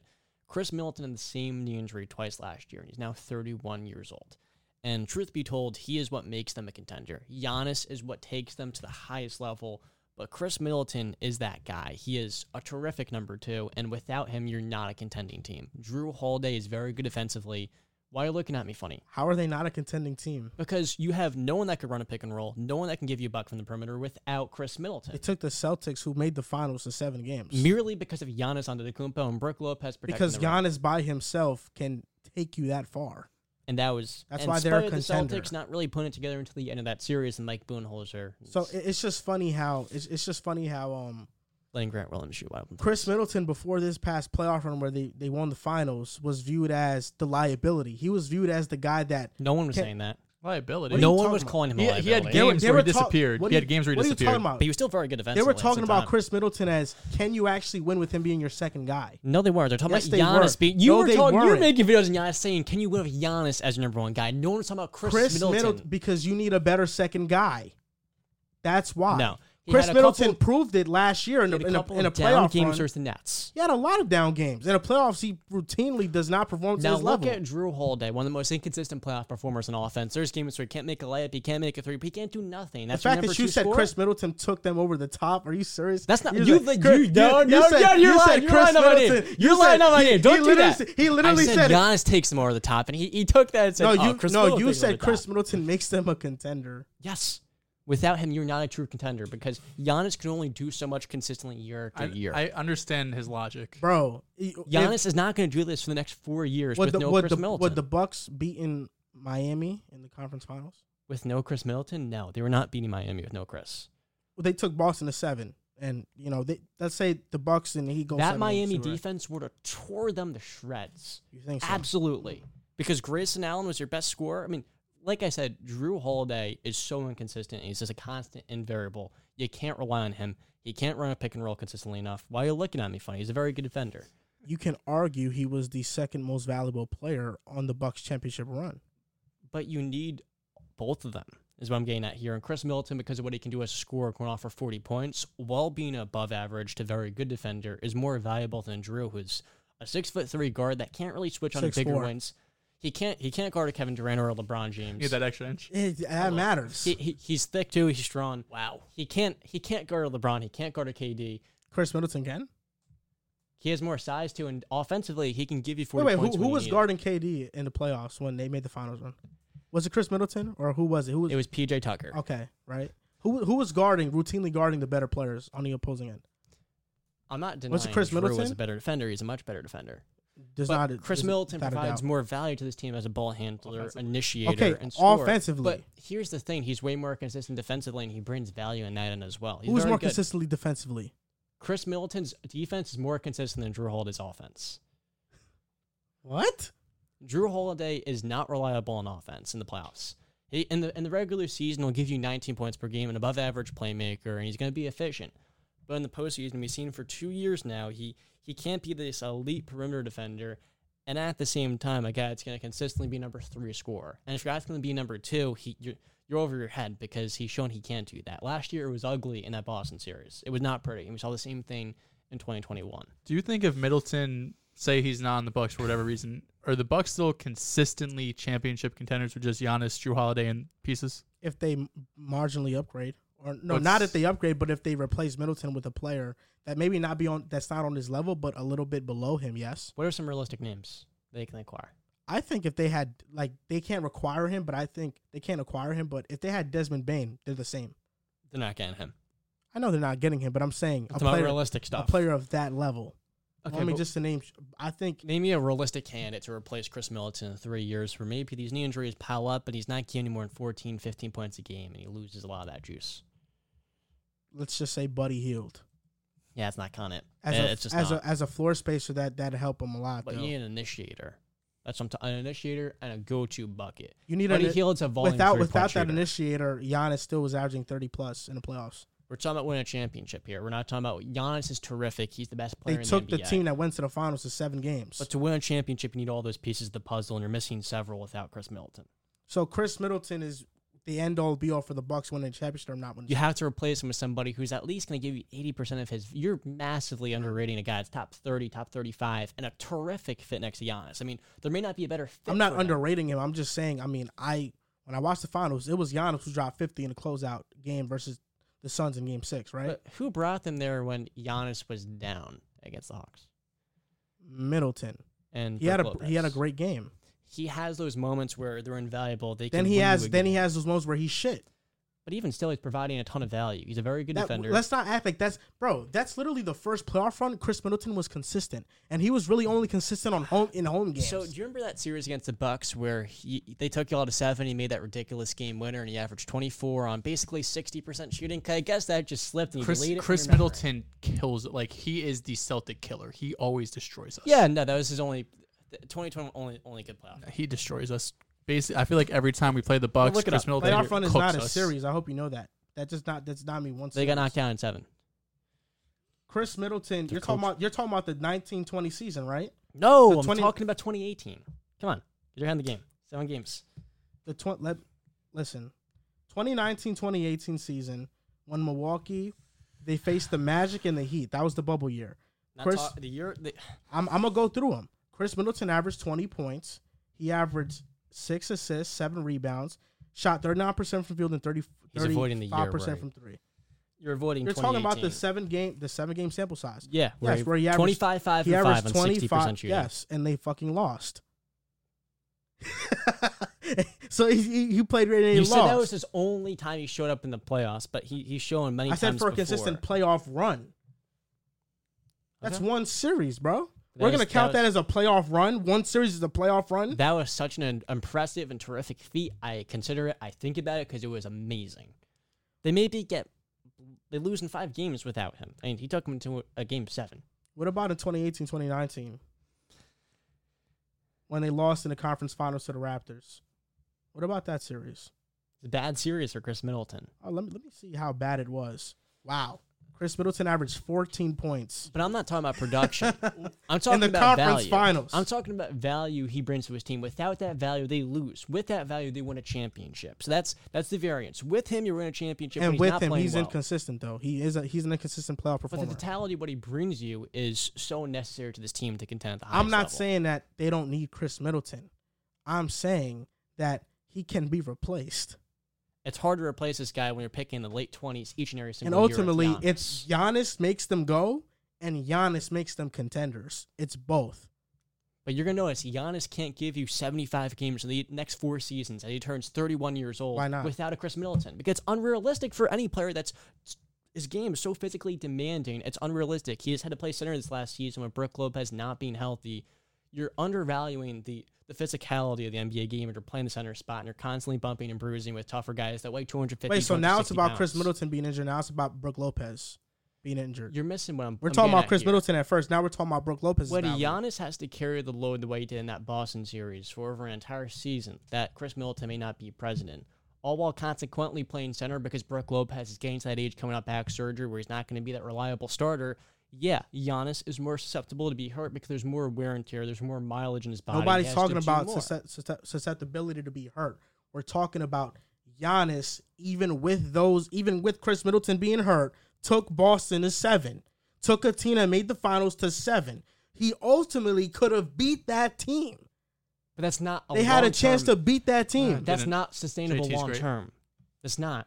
You can't expect him to do that. So you don't think if there's a series where Chris Middleton is hurt, the entire thing, Giannis can't put the Bucks on his back and clutch out that series. If they're playing a Miami, you don't think there's no way that happens. If they're playing Boston, Malcolm Brogdon, Miami, or heck, even Philadelphia, no, he's not beating those teams that are more complete.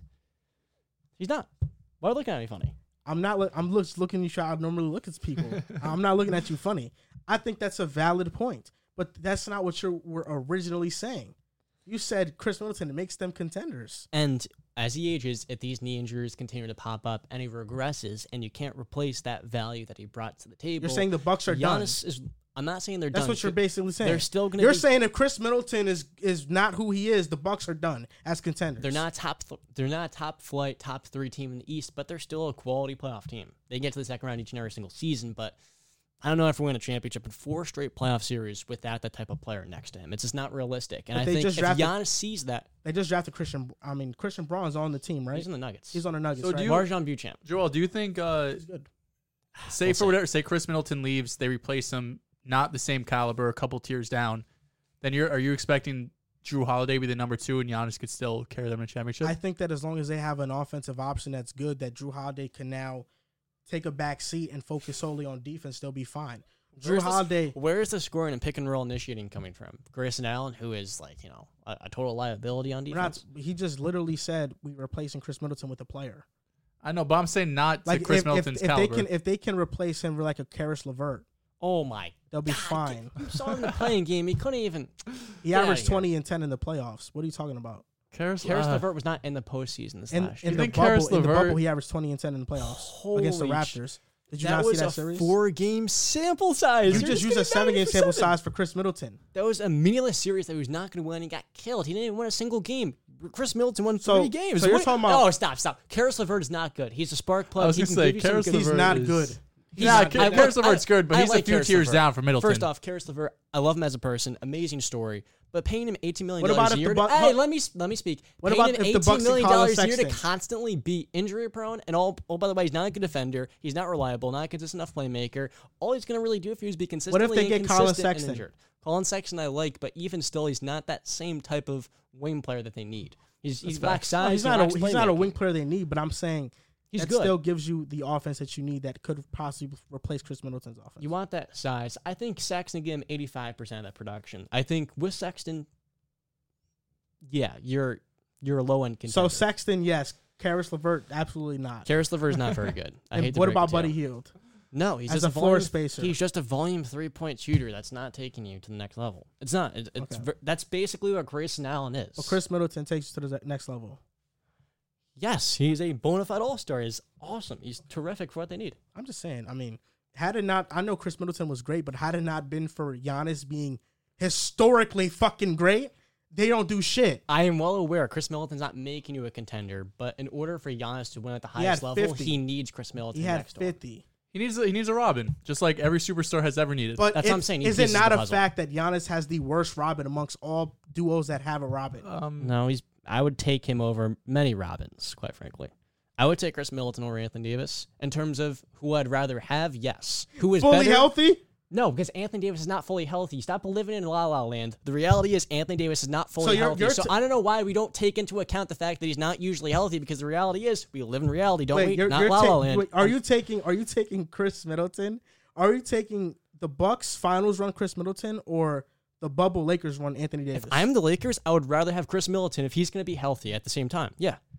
Because Chris Middleton's got these knee issues. If that's an issue for him, then yes, I'd rather have Anthony Davis. Wait, hold on. So you think the Lakers win the title? Like get Davis off the team. Middleton's on the team. They're not. They win a winning title 20, with fucking Chris Middleton. They're not. But right now, you're asking me at who this I'd rather have. Right now, I'd rather have Chris Middleton because. So right now, you'd rather have the fit. guy who's 31, who you just said had 2 of the same injuries, rather than a guy Anthony Davis who's much younger, who maybe he does stay healthy. If you listen to what I said, if those knee issues aren't a big concern, he's healthy, I'm taking Chris Middleton. Yes, because he can consistently bring it for me and at least stay healthy. This is one of the best perimeter scorers in the game. But if both stay healthy, AD's ceiling, Middleton's ceiling. It's different levels here. Chris Middleton, yes, but Chris Middleton's giving me reason to give him the benefit of the doubt. Anthony Davis has not over the last 2 years. That's fair. The bubble run was, I hate to break it to people, you can call that a benefit of the doubt because he won a title, but he had a 4-month hiatus. He's never going to get that again. Agreed. So, I mean, he was literally playing in Disney. I mean, talk about La La Land and Anthony Davis being healthy. There it is right there. We're going to move on after this. Who's better, Chris Middleton or James Harden? Chris Middleton. Fucking casual. Right now, Chris Middleton against James Harden in the playoffs. I'm taking Chris Middleton. James Harden got outscored by Max Strus in the playoffs and PJ Tucker, and you're gonna look at me crazy? PJ Tucker outscored him in the postseason in an elimination game. Why are you looking at me funny? You think Chris Middleton's better in the playoffs than James Harden? Yeah. James Harden's not very good. That's pretty dumb, bro. I'm gonna be honest. It's pretty dumb. All time, yes, I'd rather have James Harden overall. You're but basing right now, Chris Middleton being better than James Harden in the playoffs by literally 1-2 series. What I've seen in the last 2 years, yeah. James Harden hasn't been healthy in 2020. Mean? In Brooklyn, he was averaging with the playoff series he was in versus Boston. He averaged 24. You're and getting 10. mad at me for the 7-game sample about? size. You just used another 5-game sample size. What about before that? What about before that when he was in Houston? He averaged 30 in the bubble. How do you do in the elimination games exactly? Remind me. In the elimination game, he had 20 plus. In the elimination games that counted. Well, he's the guy. He's the guy on his team. Chris Middleton's not the guy on his team. Yes, but what is Chris Middleton doing as the guy on the team? He's not doing shit. Making the playoffs. He's not making the playoffs. He's not doing shit. But you're asking me 2022. You're not asking me all the time. 2022, I'd rather have Chris Middleton. What are we talking about? James Harden from literally last year. 2020, averaged 24 and 10 in the playoffs when he was healthy. Sure. But 2021 James Harden is different than 2022 You just James, told me James Chris Harden. Middleton's a better playoff performer than James Harden, bro. The last few years, yeah. Last couple of seasons. What do you mean last few years?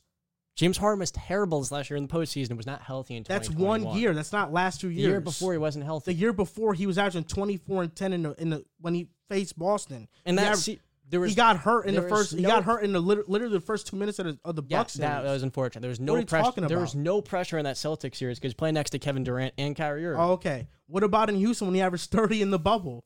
What about the year before that when he averaged 30? I'm saying those seasons. What are we talking about? The last few years, it's not close. We're agreeing. Those seasons, I'm taking James Harden. The last 2 years, I'm taking Chris Middleton. He's literally comparing Chris Middleton's best playoff run to James Harden's worst one and saying, yeah, that's why Chris Middleton is better. His best series was in 2018, 4 or 5 years ago.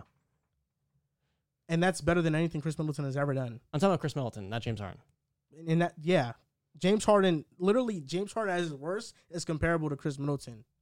You and I are in agreement here. You just asked me right now who I'd rather have, and I said Chris. That's it. Where does Chris rank for you, like, among players? He top, like, 20 player? No. I got him, like, top 35, but I think... I was going to say, the names are taking over him, though, are, like AD, James Harden, like, injuries, I know. Yeah, but James Harden's not a good defender, and Chris Middleton's an above-average one. And I've, right now... Still one of the better playmakers in the league. Oh, he's top 5? Yeah, that's what I'm saying. But yeah, you're lacking on looking defense, for a guy that can take over as a scorer. The playmaking can only get you so far when, once again, you're getting outscored by role players in the Harden, game. I mean, it's not like Harden gave you 15 last playoff series. Like, he was still giving you buckets. He's giving it 21, but it was on 41% shooting. Yeah, not very impressive, particularly. I'm not even a big Harden guy, but I would take my chances with Harden and his playmaking and scoring ability. Then If Middleton Harden's gives you healthy and defense, but You like overrating weird players, bro. I think you have to look at the value in a winning player And that can do shitting it all. on all-time greats. No, I think James Harden's a terrific top 5 shooting guard of all time. I love James Harden. I'm just saying right now I'd rather have James or Chris Middleton. But you did say Chris Middleton's a better playoff performer. Last 2 seasons, that's it. And discussion. Last topic of the show. The Knicks and Jazz are starting to talk about Donovan Mitchell again, and they're re-engaged in trade talks. Now, after several weeks of no conversations, the New York Knicks and the Utah Jazz recently re-engaged in trade talks centered around Donovan Mitchell, league sources told The Athletic. Now, I think this is great. The Knicks have to get this deal done no matter what, because maybe John here might tell you Chris Middleton is just as valuable as Donovan Mitchell, but I wouldn't agree with that because I think Donovan Mitchell is a playoff superstar. He's one of the best playoff performers in the league, and I've been saying it all offseason. If we get Donovan Mitchell, the Knicks are a top 6 seed in the Eastern Conference. Jalen Brunson, D. Mitch, R.J. Randall, Mitchell Robinson. Randall in there? That is going to be a tough team to compete with. Why are you throwing in Randall if he doesn't fit in there? That's because he's going to be on our team. But he doesn't fit in there. It's not a positive. You're listening as if it's a positive along with Jalen Brunson coming in. And it is RJ. a positive. It's not. Julius Randle is not fit on that team. Last year we saw regression to the mean. He's not a very good shooter. He's not a very good floor spacer. 41% shooting, is fluky in 2021. He's not going to get back to that level, and I wouldn't be surprised if he's playing off ball, he doesn't get back to 35%. Yeah, I think he's going to get back to 35, 36% from 3. There's no doubt. You can call Julius Randle fluky all you want, but the fact of the matter is that even at his worst, he's a 19 to 21 point per game scorer who can average double-digit rebounds, who, when he shows effort on defense, is a good defender, and he's a very athletic player. And what did they get you last season? We weren't very good, but what did that get us in 2020? They got us a playoff win. They got us a playoff berth in the last 8 seasons. And you were embarrassed by Trae Young and his Hawks at the following season that were lost in 5 games. Julius Randle made All-NBA second team. Has Chris Middleton ever made an All-NBA team? I mean, if Chris Middleton played in New York, he probably would be overrated just like Randall. So. Has he ever made an All-NBA team? Let me ask you. No. He has never achieved that. He won't ever achieve that. We can. The reason why I overrate these weird players is because they aren't ceiling limiting. Julius Randle limits your ceiling in ways because the effort is not always there defensively. Not if Julius Randle is one of your 3rd, 4th best players. I love Chris Middleton because you can fit him on almost any team in the league, and I think in Milwaukee he's in a great spot for himself. Where he doesn't have to be number 1. Guess what? He's playing off the best player in the NBA. Well, what happens? What happens if Chris Middleton isn't number 1? Can he do what Julius Randle did in the bubble in the isolated year? Can he do that? I don't know why you're pretending the Knicks defense wasn't the reason they made the playoffs. It wasn't Julius Randle. He was just fine enough. Was he not a good defender that year? Julius Randle was fine on very good defense. Was he not a good defender that year? Yeah, but they had a top 10, top 3 defense. Was he not a good defender that year? He was fine. If you say he was just fine, that's ridiculous because he was a good defender that year. When you're surrounding him with very good defenders, Reggie Bullock, R.J. Barrett, Mitchell Robinson, who had a great year for them, and even Elfrid Payton in the starting lineup, he's going to look better because the guys surrounding him. He was fine. Answer my question, though. He was above average. Can Chris Middleton do what Randle did, taking a team to the 4th seed in the East Conference? Can he do that? If you put Chris Middleton on that next team, they can make the playoffs because they're still going to be a top 10 defense. They're going to have a very good score. Right? Yes, because their defense was what got them into the playoffs. It was not their offense. They had the 23rd ranked offense in the NBA. So stop pretending Julius Randle's like out in the playoffs. Don't spew that at me. Come on. Did you not see the Julius Randle average 24, 10, and 5? It was an impressive season. I think he was awesome. He's one of the only players ever to average those numbers while shooting 40% from 3. And what are we talking about here? What are you shooting in the playoffs? He wasn't good in the playoffs. Yeah, couldn't go right. Well, I mean, but it was terrible. The fact that you're acting like Julius Randle was some garbage player is just ridiculous. Did I call him garbage? You didn't. No, you didn't. I just said their defense made me the playoffs. Did he not insinuate that he was garbage? I don't think he insinuated he was garbage. I don't think He literally said, "Why'd you mention Randall? That's a negative." That's what he said. No, he's talking about this team. He's talking about 2022 I don't Randall. care. Randall's gonna prove you wrong. What, Joel? Quick question. You guys get Mitch. You said you're a playoff lock, top 6 seed, so no play, no play Mitchell, in. yes. Yep. Sorry, Mitchell. Yes. Absolutely. I think you should 100%. If you get Donovan Mitchell, you go and you get it. You get it done. I'm kind of sick of this because we've been talking like a month ago. There's reports the deal could get done tonight, and we're a month here later, and now they're re-engaging in talks. I feel like we know what the deal is going to be, who it's centered around. Just a matter of how many first-round picks do you give up. But you get Mitch, you get Donovan Mitchell. I think you're a playoff team, but you still have to look at the teams you potentially have to face in the first round. Those top 3 or 4 seeds, like the Bucks, the Celtics, the Sixers, the Heat. How do you feel? Like that's going to be round 1 matchup. With Donovan Mitchell, he can win you a playoff series against those 4 teams. Yeah, but you saw one of them. I'll say Miami. Right now, Miami. You saw that Dallas series, and what really stood out to me was the way Jalen Brunson earned max money. Well, max, he's worth $20 million. I think also maybe like the Bucks. Maybe if like Chris Middleton gets hurt because he's what makes them contenders. And I don't think I was in the middle of something. You'll not be in the Bucks, bro. Maybe without Middleton, right? I think so. You're not being the Bucks. What I was getting at here is the way Jalen Brunson made Donovan Mitchell look like a turnstile on defense was embarrassing. And so I do think you should mention that while he's an incredibly prolific scorer. That's part of this. And I don't think Donovan Mitchell's number 1. My question for you is, how much are you willing to give up for Donovan Mitchell until we're going too far? And this is turning to Carmelo Anthony 2.0, where our team's not good enough. We invest everything into him. Everything. Because right now, the Knicks are not in the same position that they were in when they traded for Melo. Because we don't have established players that we're trading for Donovan Mitchell. Everything includes R.J. Barrett. What do you mean? You said you trade everything for Donovan Mitchell. Oh, everything. I think he's saying the treasure chest of draft picks and I'm Grimes. What's the most you're willing to give up for Donovan Mitchell? And say, okay, maybe we should just hold on to these assets because I'm trading Grimes, I'm trading Obi, I'm trading Quickly, I'm trading our picks. It doesn't matter. How many picks? You're trading up 3 unprotected, 3 pick swaps? 3, 4, 5. I don't give a fuck. I'm getting Donovan Mitchell.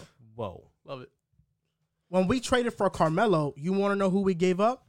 Danilo Gallinari, who was good at the time. He's better than any of our young players we currently have. That Gallinari was good as hell. Yeah. Wilson Chandler was a very good wing who averaged 16 in Denver. Timofey Mozgov, who hadn't developed at the time, but was good. We also gave up our starting point guard at the time, Raymond Felton, for Carmelo, along with picks that one of them ended up being Jamal Murray. Right now, we don't have – the Jazz are not asking for those solidified players in a deal like that. Do you know who you're Getting dealing Mitchell with? is going to not only make our roster better – with the GOAT. Getting Mitchell, they're not dealing with Kevin McHale. Getting Donovan Mitchell is not only going to make our roster better, but it's going to make players want to come to New York. So when Giannis is off his contract and he's tired of playing with Chris Middleton, he's coming to the Mecca. It all wraps together. Okay, so Danny Ainge is not going to lose a deal, and he's not going to trade Donovan Mitchell for anything less than what he's worth. He's only going to trade him for what the market desires. And basically what he's doing, similar to Rudy Gobert, he's not really holding the Knicks against the wall and making them bid against other teams. He's making you bid against the Jazz for the Jazz keeping Donovan Mitchell. They're bidding against themselves. Yeah, they basically are, because Danny Ainge is going to have all the leverage here. So you think Danny Ainge wants to risk having Donovan Mitchell for this season? Risk having a guy who you think makes a team a playoff lock, right? Well, the Knicks, not that Jazz current roster. You think Danny Ainge wants to risk having Mitchell on the team, have him win you games, which essentially will take you out the Scoot Henderson, Victor Wembanyama sweepstakes. You think he wants to do that? Are those guys as proven as Donovan Mitchell, who, hey, look, stars don't come around often the rookies? No, they're not proven like Mitchell. Yeah, he makes a team playoff lock like you're saying, so he's pretty valuable to a team like Utah. The Jazz are obviously in a rebuild, which is why they don't want to take back players that are actually solidified. Donovan's just 25 years old.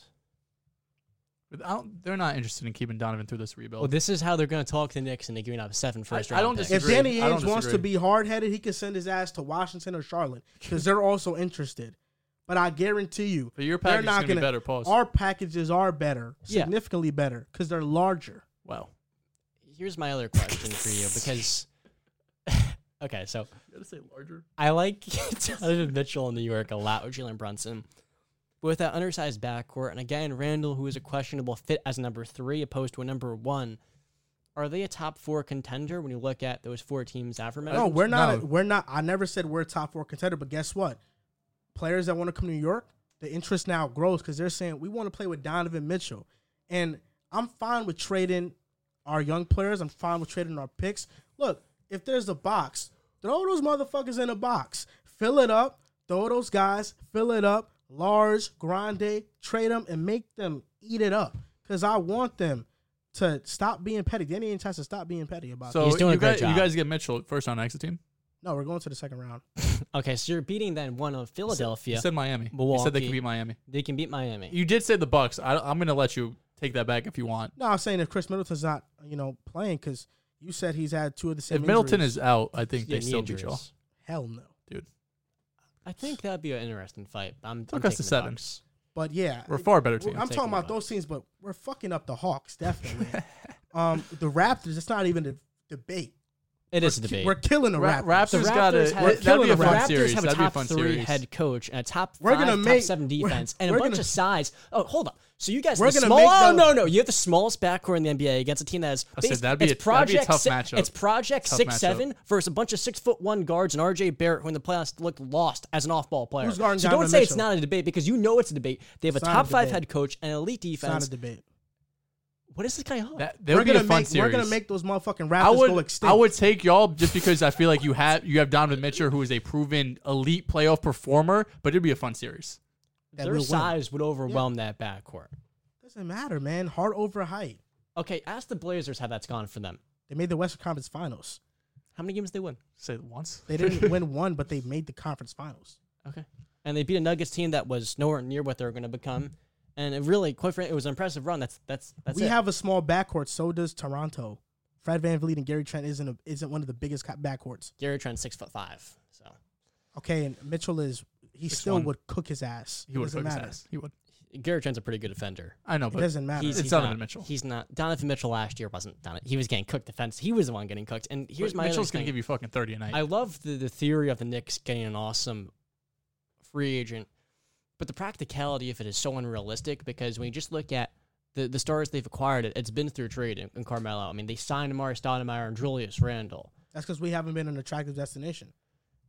But you guys, you've been saying this for years. I feel like you were an attractive destination when you got top 3 pick in R.J. Barrett. You were an attractive destination with Carmelo Anthony. Now's our chance. But what makes this different? Because look, Tom Thibodeau probably played a role in them getting Jalen Brunson. I thought the Brunson move was really good. I love him. But with that being said, there is a very strict limit with this group because Nick Nurse is a top 5 coach. Tom Thibodeau, we've seen what he is. He's not an above average head coach. He's below average. He's not below average. Okay, let's go through the coaches in the NBA because he is well below average. It's honestly not even close. Let's do it. Steve Kerr or Tom Thibodeau? Steve Kerr, Tyronn Lue or Tom Thibodeau? Tyronn Lue, Monty Williams. Monty Williams, Rick Carlisle. Tom Thibodeau. What is Rick Carlisle hasn't won a playoff series in like 10 years. Has he won a championship? When's the last time Rick Carlisle's won a playoff series? He hasn't even gotten out the first round. Has Tom Thibodeau? Out the first round? Yes, in the last 10 years When's he has. last year? And in Chicago. Yeah, what year is that? Nate Robinson, his best player was Nate Oh, Robinson. I was He's in out the elementary first school. round. I would say Nate Robinson. I was this tall when he did that. Okay. Yeah, you're the Now same let's height do as Nate, about probably. Mike Budenholzer. Mike Budenholzer, Quinn Snyder. Quinn Snyder, Greg Popovich. Greg Popovich, Okay, Nick Nurse. Nick Nurse, Eric Spoelstra. Spoelstra, Michael Malone. Mike Malone, Ime Udoka. Ime, Frank Vogel. Tom Thibodeau. Billy Donovan. That's close. I'm going to go with Tom Thibodeau. Chris Finch. Right? Chris Finch, I'm going to lean him. Willie Green. Tom Thibodeau. We just saw Willie Green take a team that didn't have Zion Williamson to nearly they took him to the playoffs. They almost beat a number 1 seed in round 1. Yes, Devin Booker was hurt, but even still, Willie Green had an impressive first season. He's shown a lot of upside. I would much rather have Willie Green based off of what he can be. Players love that guy. How many All-Stars? All-Stars do the Pelicans have? 2. Right? How many do the Knicks have? Well, according to you, they have an All-NBA player, which is greater than 2 Well, All-Stars. in the bubble, in the isolated season, yes. How come Willie Can we Green? continue this list, by the way? Oh, hold up. How come Willie Green gets put over Tom Thibodeau off of a play-in run where they made the playoffs, even though they were the 10th seed, right? I think they were the 10th seed heading in. But Tom Thibodeau doesn't get credit for taking a Knicks roster that should have never been in the playoffs in the first place to the 4th seed. And you want to know what that They did? both had That the 1 limited year. your ceiling. New York, the expectation in the basketball mecca, it shouldn't be first-round exits. What it should be is championships. We weren't expected to make the playoffs that year. But in this order Knicks to- team isn't in order championship to become a contender. you need to get top draft picks, and you need to push your cards to get game-changing What talent. would Tom Thibodeau do with that Pelicans team? That Pelicans roster is really good. It wasn't. They started year 3-16. But What right Willie now, Green with the roster showed- right now, But what Willie Green showed, he got Brandon Ingram to buy in as the leader, as one of the best defenders in that team. Then, not only that, he got development from young players like Jackson Hayes, Jose Alvarado, Herb Jones, yeah. a little bit of Trey Murphy. Players love that guy. Who's to say Herb Jones with Tom Thibodeau wouldn't have been phenomenal? He would have probably I done think he well would in have the been pretty system. good, but how about Are we forgetting Brandon- Did he not develop Jimmy Butler? That was a decade ago. And then Jimmy Butler basically ran him out of Minnesota. 12 years ago was not 12 years ago was a decade. That was not a 10 decade ago. I said a decade ago, 10 years. 2012. And here's the thing, Jimmy Butler was also the one who turned him upside down in Minnesota. I mean, he brings in Jimmy Butler, and then Jimmy Butler flips his world literally upside down. He gets They were a top 5 seed before he got hurt in and they Minnesota weren't. They were an 8 seed, and they got knocked down in the first round. So by let's Houston, continue who this made list. the conference finals and took the Warriors to 7. Let's continue this list. Jason Kidd or Tom Thibodeau? That's close. I'll lean Jason Kidd. Though. That's 15 coaches right there. Oof. But And there's more. JB Bickerstaff, Tom Thibodeau. Mike Brown. Tom Thibodeau. All right. Valid. I would take, basically, for me, I have Tom Thibodeau. You really As- like unproven guys who have upside. Oh, JB Bickerstaff. Look what he did with Cleveland. He's going to do so much better next year. I'm taking him. Tom Thibodeau, this is his third go-around. Willie Green has one fucking run. Oh, he's better than Tom Like Thibodeau. Tibbs has the history behind him. He's proven it before. Like But he's- not the ceiling, sure, but these other guys who haven't done shit. But I understand why you're just taking goes- Tibbs over Tom that. Thibodeau was bad last And season. also- He's stubborn and in his also- ways. He is. He's not adaptive. He's very he old runs school. his players He's into very- the yeah, ground. he's very Also- old school. And while he's And also- old school, he doesn't actually have and the also, franchise's best and interest. also, how about what a better question would be? Because Mike Malone, that's a good coach. You probably think he clears Tom Thibodeau. What happens if they switch places? If Thibodeau's in Denver and Mike Malone's in New York, are the Knicks making the playoffs? I don't think Michael Malone clears Tom Thibodeau because Michael Malone was not very good last year in Denver. So, yeah, I think Malone's a little bit better. I prefer him, yeah.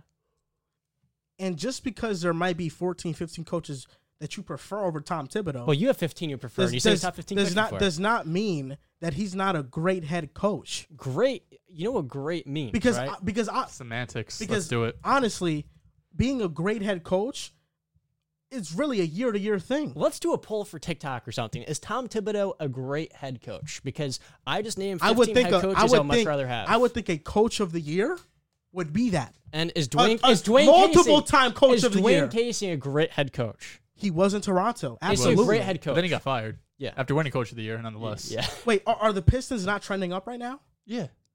Who's gonna be the But person? they have top tier talent from high that- draft No, picks. they do. That's not. What do you think Dwayne Casey's gonna do with that talent in Detroit? I'm not trying to disrespect I will Dwayne guarantee Casey, by they'll the way. I be a think he's playoff great guy. contender sooner rather than later with Dwayne Casey head coaching that team. I just think you're. They got Kate. I You know what I'm think- saying? Like they got the number one overall pick. I That's gonna think go a you're long off. way. Ultimately, I think you you're can off be a your great rocker coach. Saying You Tom can- Thibodeau's you- a great head You coach. can be a He's great fine. you Yeah, can he's- be a he's great fine. coach, but you need the talent. Greg Popovich is the greatest coach of all fucking Hasn't time in done NBA. He hasn't done shit in the past couple of years. Why? Because the roster isn't Because he there. was stubborn in his ways. He that's- hasn't done nothing. He He's was. stubborn in his ways. 'Cause Much he didn't- like Tom he didn't wanna Thibodeau. work with Kawhi. He didn't want to rebuild. What did the Knicks want to do? They didn't want to rebuild. They got a first His round. first does- probably does didn't want that- to work with Kawhi. Yeah, Does it's a little that- bit dicey. but wait, That- so- we don't know. so- Like It's if weird. he was a player's coach, and like let's make it work, you still have Kawhi. The Spurs team looks a lot different. To be fair, Greg Popovich did kind of modernize load management for a guy like Kawhi too. Despite Greg Sure. Popovich not doing nothing in the past couple of years within his team, he's still a great coach, right? Yes. Yeah, he's the greatest Okay, coach of the because he generation. has championships. I understand that. You need the roster too. Tom Thibodeau, New York, he's at 2 seasons. The first season, we overachieved. The second season, we came back down to earth. Now this is a make or break year. The reason why Greg Popovich, what I'm trying to say is the reason why he hasn't done nothing with He talent. made is the because- playoffs with the Bulls with DJ Augustine starting. He's not letting me speak. The reason why Greg Popovich has done nothing is because he didn't do what was best for the organization. That was to rebuild 3 years ago and go out and get a top-end pick in the draft multiple years in a row instead of settling for a Josh Primo who's not a great prospect. And now they're realizing, oh, wait, we're a couple years late to this thing. Now we've delayed an inevitable rebuild. The Knicks are delaying an inevitable rebuild. If you want RJ to fully grow, he has to take the keys as a main guy. I like the Jalen Brunson move. I think he fits well. But with Tom Thibodeau, there isn't much upside. And beyond that, he's stubborn. He's not going to help you do what's best for the organization, which was missing the playoffs in 2020. So you can get a Cade Cunningham who makes you a contender, like you just said, with Dwayne Casey. And then, along for RJ Barrett, you don't sign Jalen Brunson with Cade Cunningham. But if you have a backcourt of Cade and RJ, according to you're set for contention, like you just said. Nick Nurse, I didn't say contention. I said playoff lock. You said that the Pistons are trending toward contention with Dwayne Casey because of Cade No, Cunningham. I didn't. I said playoff contenders. Playoff contenders, yeah. Yeah, so they're making the playoffs. They're going to be contending to make the playoffs. Play-ins, yeah. A contender for the playoffs, a team that can make the playoffs. A playoff contender is a team that can win a championship. Okay, yeah.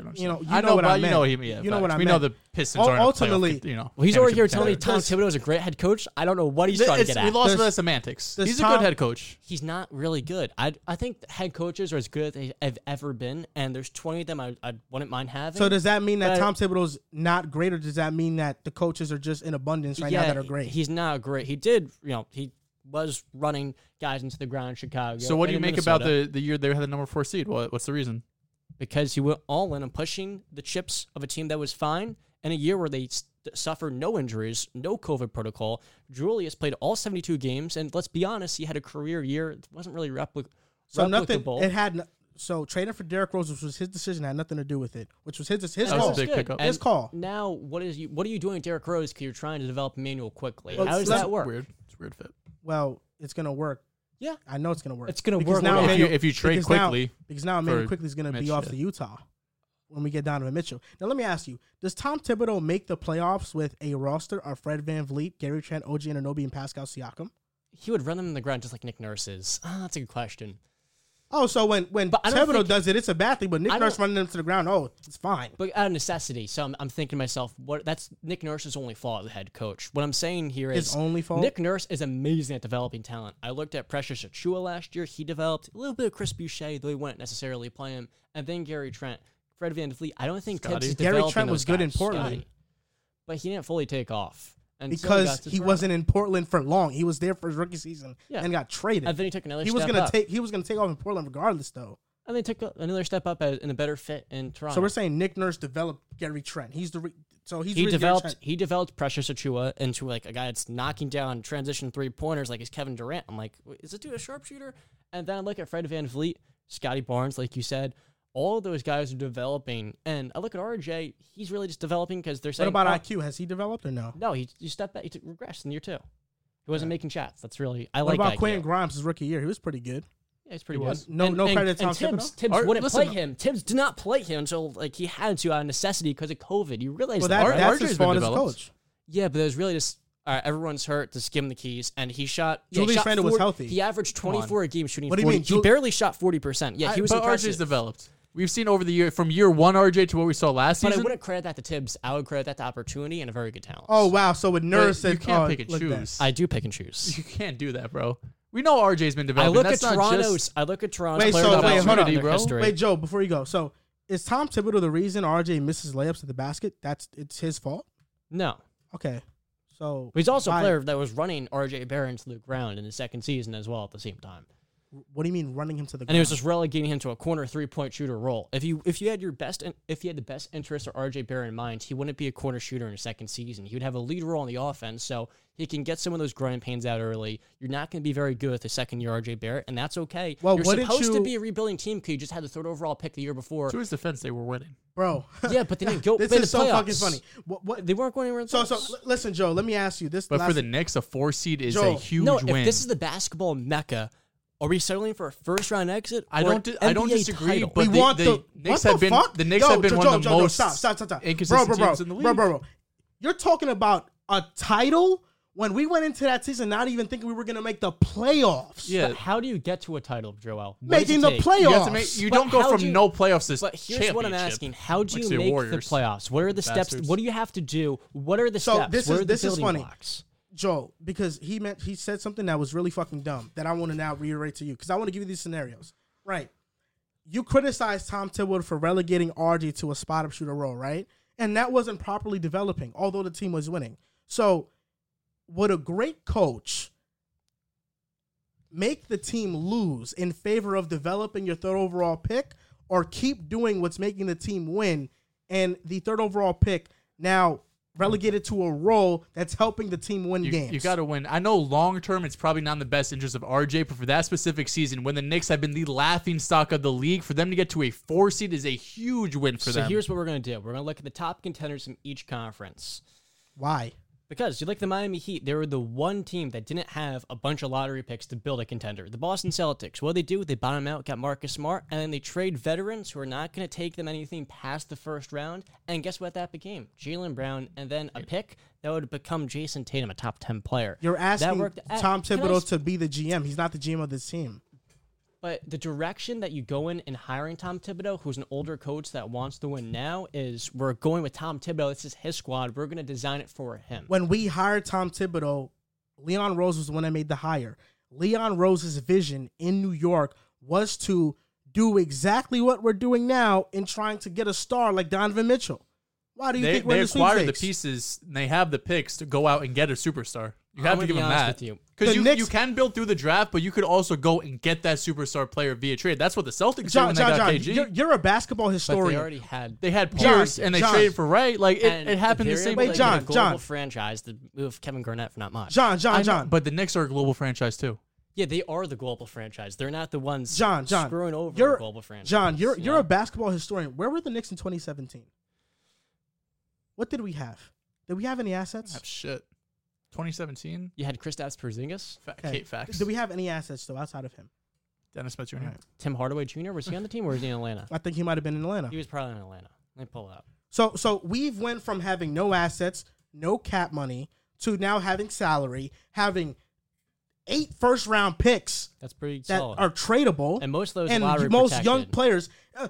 What players that we've drafted late include Emmanuel Quickley, who's a very good player, Quentin Grimes, who was late first round. We've done a good job drafting too. Yeah, so Jericho Sims is a good backup. So now imagine. So how is this? What are we talking impressive. about here? So now imagine if you give yourself a bigger bite at the apple. By doing what? By getting a top 3 pick. That's how Memphis got John Morant and Jaren Jackson Jr. The Warriors forcing us to tank by being bad for a long time. So you want us to tank? Yes, that's what the Knicks should Their have done all roster's along. too good now to tank. We're way past what this. I'm saying is, you understand this. So you want Tom Thibodeau to tank? There's And two different hiring arguments Tom here, Thibodeau, though. So in hiring Tom Thibodeau as a coach, your direction becomes win now. Oh, But when you're supposed to, I know what he's doing. I know what he's doing. He wants Tom Thibodeau to tank to then be like, oh look, Tom Thibodeau, he's such an ass coach. He won 20 fucking games. No, what I'm saying is you don't hire Tom Thibodeau. You hire a younger coach who he can grow. You look at what a team like Memphis did. But that's a different argument. You should have never hired Tom Thibodeau. Now he is the coach. Yes. This is the team. But What hold is he? up. But the limitations with him is his style. What type of coach is this guy? Is he a player development? Is he a win now? Is he even like, I look at Rick Carlisle. Rick Carlisle is a brilliant playoff coach, one of the best in the NBA. Tyronn Lue is a brilliant playoff coach that hasn't gotten out the first round in how many years? Well, to be fair, in those 2 years, he went up against the Clippers, and they had 2 top 10 players. If it's not for And Dirk they going went deep in those And series. if it's not 6-7 they- games. and here's if the it's thing, not for they Dirk went to going on a Game 7 historically in both great of run, those. Rick Carlisle does not have a championship title. Dirk Nowitzki fucking backpacked his fraud ass. I love Dirk. What are we talking about? It was a great finals He called run. a top 5 coach fraud. Okay, that's Rick Carlisle is a top 5 coach? Yeah. He was an amazing That's playoff stupid, coach. bro. That's ridiculous. Is Rick In Carlisle a top 2022? 5 head coach? No, not 2022. I'm talking 2015, 2016. No, right now. 2011. I'll say No, right now. We're talking about right Yeah, now. I don't give a Wait, fuck about 8 years ago. Right now, Tom he's top Thibodeau was 12. a top coach at that time. What are we talking I about? wouldn't go that far. This guy is ridiculous. We're going to end off the show, though. This is going to do it for episode 203. A lot of debates, a ton. Of the Pick a actually. Side Podcast. You guys can follow us on Instagram and TikTok at Pick a Side Podcast and on Twitter at Pick a Side Pod. Thank you guys for listening, and I'll see you next time.